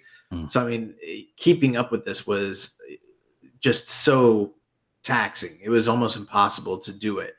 And one has to wonder how many people were like us watching all of it, how much, chatter has there been coming out of this about, some of the bigger angles definitely got some attention, but I don't know how many people were actually watching these shows, checking them out, and invested in what was happening. Nonetheless, I do think that it was success in a lot of different ways. I'm not sure how that will translate from a commercial standpoint long term. Yeah. Overall, I thought it was a really fun tournament, and I thought that it did do a great job of establishing newer tag teams. Like we talked about earlier, Monster Sauce, I thought got over really well. The War Dogs, I think the War Dogs were, the stars of the A block to me. So there was a lot of tag teams that they threw out there that were new. Yeah, that they didn't get to the semifinals or finals, some of the teams, but overall, I thought that World Tag League made it look like, all right, New Japan's actually going to have a focus on tag wrestling going forward, and they want to establish more teams and have more than just your normal 3 or 4 teams challenging each other every year. All right, so that's gonna wrap up our World Tag League coverage. Like we already mentioned, we got the tag title match at the Dome, double championships, Bishamon versus God rematch. We're gonna push some of these questions to next week. We did get the Road to Tokyo Dome lineups, and we will preview those shows next week as they're Thursday, December 21st and the 22nd. And then we'll just get through these last news items here and wrap the show up. Nice. So the promotion revealed in a press conference Monday that the 3-way title match between Jon Moxley, Will Ospreay, and David Finlay set for Wrestle Kingdom is going to be contested over the newly minted inaugural IWGP Global Heavyweight Champion. And the comments by Chairman Naoki Sugabayashi basically summarized that in the past, we had the U.S. title that was changed over to the U.K. title, and a lot of the expansion of New Japan over the past, probably half decade really focused on moving into the Western markets. But moving forward, they're not just going to be expanding in those markets. They're looking to also move into different parts of Asia as well as Oceania. And because of that, they don't want to have a title that just represents one nation. They want to have one that encompasses all of them. Thus, the global title has been coined and minted. And so we will have a new global championship. I don't know how a global title is any different than a world, because my understanding was that when I looked at a globe, it was a map of the world, which we already have a world title. But apparently a global title is not a world title. It's different. Well, yeah, it depends on if you ask Flip Gordon.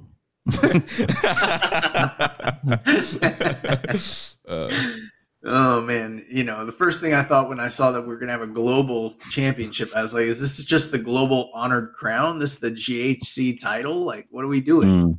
Yeah. Obviously the memes started quickly. People's instant reaction. I mean, you look synonym for world, you'll find global. But to be fair, you put a synonym for world, you'll also find intercontinental. So, I mean, we're talking semantics here. I get it. It's an easy push to be like, oh, what a ridiculous concept. I know Charlton's doing his best to rationalize that the World Championship, you come to Japan to battle for the world title. The Global Championship goes out into the world to battle the best. Yeah, I think as you mentioned, young boy, that's kind of the thing, bullshit. Isn't it? It's like that's not what happens. The world champion, the NWA World's Heavyweight Champion, went around the world defending the world title. What are we talking about? Semantics. Did I not watch Sonata wrestle Jungle Boy? Did that not happen? Yeah, exactly. I get the rationale. I think it's one of those ones where they're going to be doing their best to try to cake this in some kind of logic. But it's at the end of the day, I agree with the idea of the US belt, what it once was. Like the idea of what it was, signifying that expansion into the West. But for someone that's in Australia, it's like bringing something of significance down here. Anything of significance down here would be ideal. So where there is hope for this market that, the West isn't just the US, it's obviously the UK. There's a bigger world out there that can engage with New Japan Pro Wrestling. And I feel like this is just an admission of like, well, we kind of want something for this role. If it devolves into just the AEW title, I obviously won't be happy.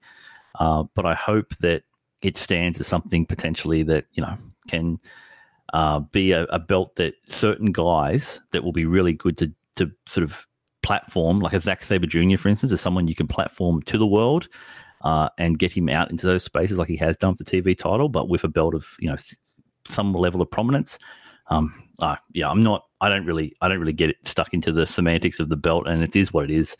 GHC though is it is quite hilarious. Let's be honest. It's funny. It's their low key game plan to buy Noah, and eventually they're gonna get all the GHC titles, just like AEW's taking New Japan titles. New Japan's gonna take Noah titles and start murdering pro wrestling, a history of punching down. But I think the one thing with this title, the one thing that Will Ospreay proved this year is that, if you are a star and go around the world, have great matches, people are going to see you as the real world champion. And so I think the man a lot of times makes a title. So we'll see who ends up being the first champion and seeing the pace they set for the title next year. This shit's not traveling around the world. They might start it out that way, a show here or there, but this is going to be the All Atlantic. It's just going to eventually just be on the show. It's just going to be the Intercontinental title. That's all. And that's it. I'll take it. I will take that. That's preferable to me. If we could do that as the second belt, let's do that. And just pretend like we're going to be expanding in those spaces and just actually retract. Global's so stupid. Anyways, Noah the New Year 2024. They announced a couple matches for the January 2nd Noah show involving New Japan talent. So Kiyomiya and Oiwa will be teaming up to take on Evil and Yujiro of the House of Torture. Tomohiro Ishii has answered the challenge to Masa Kitamiya. They'll be facing off in one-on-one action.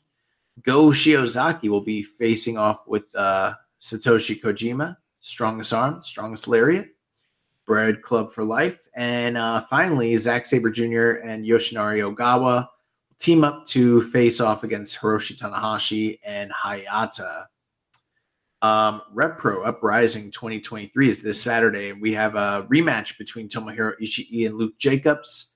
Zack Sabre Jr. will be facing off against JJ Gale, and then in the main event, Will Ospreay versus Gabe Kidd, which is going to be awesome. Yeah. Will Ospreay versus Josh Alexander 2 goes down at TNA Snake Eyes on January 14th at the Palms in Las Vegas. Also announced for that show is the return of one Kazuchika Okada to TNA as he teams up with longtime friends, the Motor City Machine Guns, to take on Eddie Edwards, Moose, and Brian Myers at Snake Eyes. And finally, Mascara Dorada and Rocky Romero 3 will be taking place this Friday at Arena Mexico. So a lot of excursion matchups taking place already in this portion of the calendar year. Yeah. Well, that's going to wrap up the news. Going to push some of these questions to next week. Stiff Got Josh. it good. I'm too tired. Yeah, just blame me. Trust me, people are used to me going along, so just blame me. I'm happy to take it. Stiff Josh, thanks so much for joining us this week. Tell our listeners, those who don't know, where they can find you online and what your podcast is all about. Okay, yeah, well, you can find me on Twitter or X at WeWorkStiff. That's at WeWorkStiff on Twitter. I'm pretty much always there getting into, random subtweet arguments, trying to fight the good fight. And I obviously represent WeWorkStiff, the podcast that myself and my co-host Dave run. We are a New Japan Pro Wrestling character and storytelling podcast. It's just not, if that's not evident from what I've talked about here today. You can find our show at thestiff.club or weworkstiff.com. You can find our little join up as a member of the Stiffies if you're so inclined. Buy some merch if you're so inclined. Support our little independent endeavor. Again, thank you so much to you fellas for inviting me on. I very much appreciate it. Pushing to be much later in your time. I'm very humbled by the invitation, and I hope that the listeners out there, got something out of this crossover event. Yeah, definitely. I think it was great stuff. We'll definitely have to have you back on, and we'd love to be on WeWorkStiff one day if you'd have us. So yeah, definitely. Oh yeah, great stuff. 100%. We've got something big coming, so I'll send you an invite for that. Would love to cross-pollinate. I think it's only good for the discourse that there is no tribalism here in this space. I know it's hard for pro wrestling discourse to accept that notion, but amongst us, it's all about growing our understanding. I really do appreciate getting the opportunity to hear in person. It's kind of it allows me to not just talk to the wall when I'm listening to you guys. So I very much appreciate it. Yeah. Well, next week we'll be back to do our awards preview show. We finally got all our awards and nominees narrowed down. I got everything on the ballot. I got the Discord daddy double checking to make sure everything's spelled right and formatted correctly on the ballot. I didn't even know what we were doing next week. I had no clue that that's what's happening. Yeah, we're doing the award preview show. The ballot will drop this week.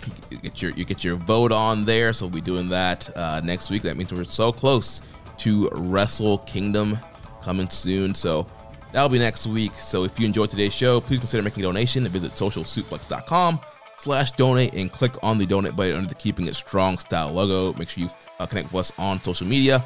On X, the show is at KI Strong Style. You can follow the network at Social Suplex. Follow me at Jeremy L. Donovan on Facebook, facebook.com/Social Suplex. Also find us in the Wrestling Squared Circle Facebook group, Instagram at Social Suplex, on Reddit. I am the Pro Black Guy. Josh is Keeping a Strong Style. You can email me, Jeremy at socialsuplex.com. And make sure you check out all the other shows that we have here on the Social Suplex Podcast Network. One Nation Radio, hosted by Rich Latta and James Boyd. All Things Elite with Floyd Johnson Jr. and Austin Sumowitz. Imps WWE Adventure with The Implications, Matthew Mayer. And Wrestling Art with Chris Things. Don't forget to subscribe and leave a rating and review. And we will catch you next week on Keeping It Strong Style, the ace of podcasts. Itchy. Bye. Thank you for listening to Keeping It Strong Style. We'll see you next time.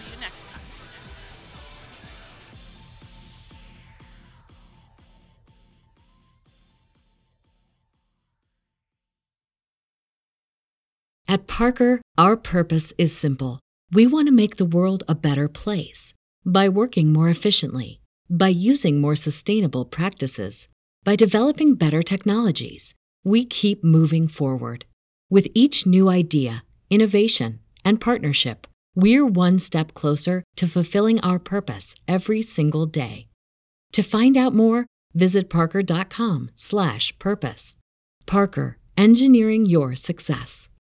Say goodbye to your credit card rewards. Greedy corporate mega stores, led by Walmart and Target, are pushing for a law in Congress to take away your hard-earned cash back and travel points to line their pockets. The Durbin-Marshall credit card bill would enact harmful credit card routing mandates that would end credit card rewards as we know it. If you love your credit card rewards, tell your lawmakers, hands off my rewards. Tell them to oppose the Durbin-Marshall credit card bill.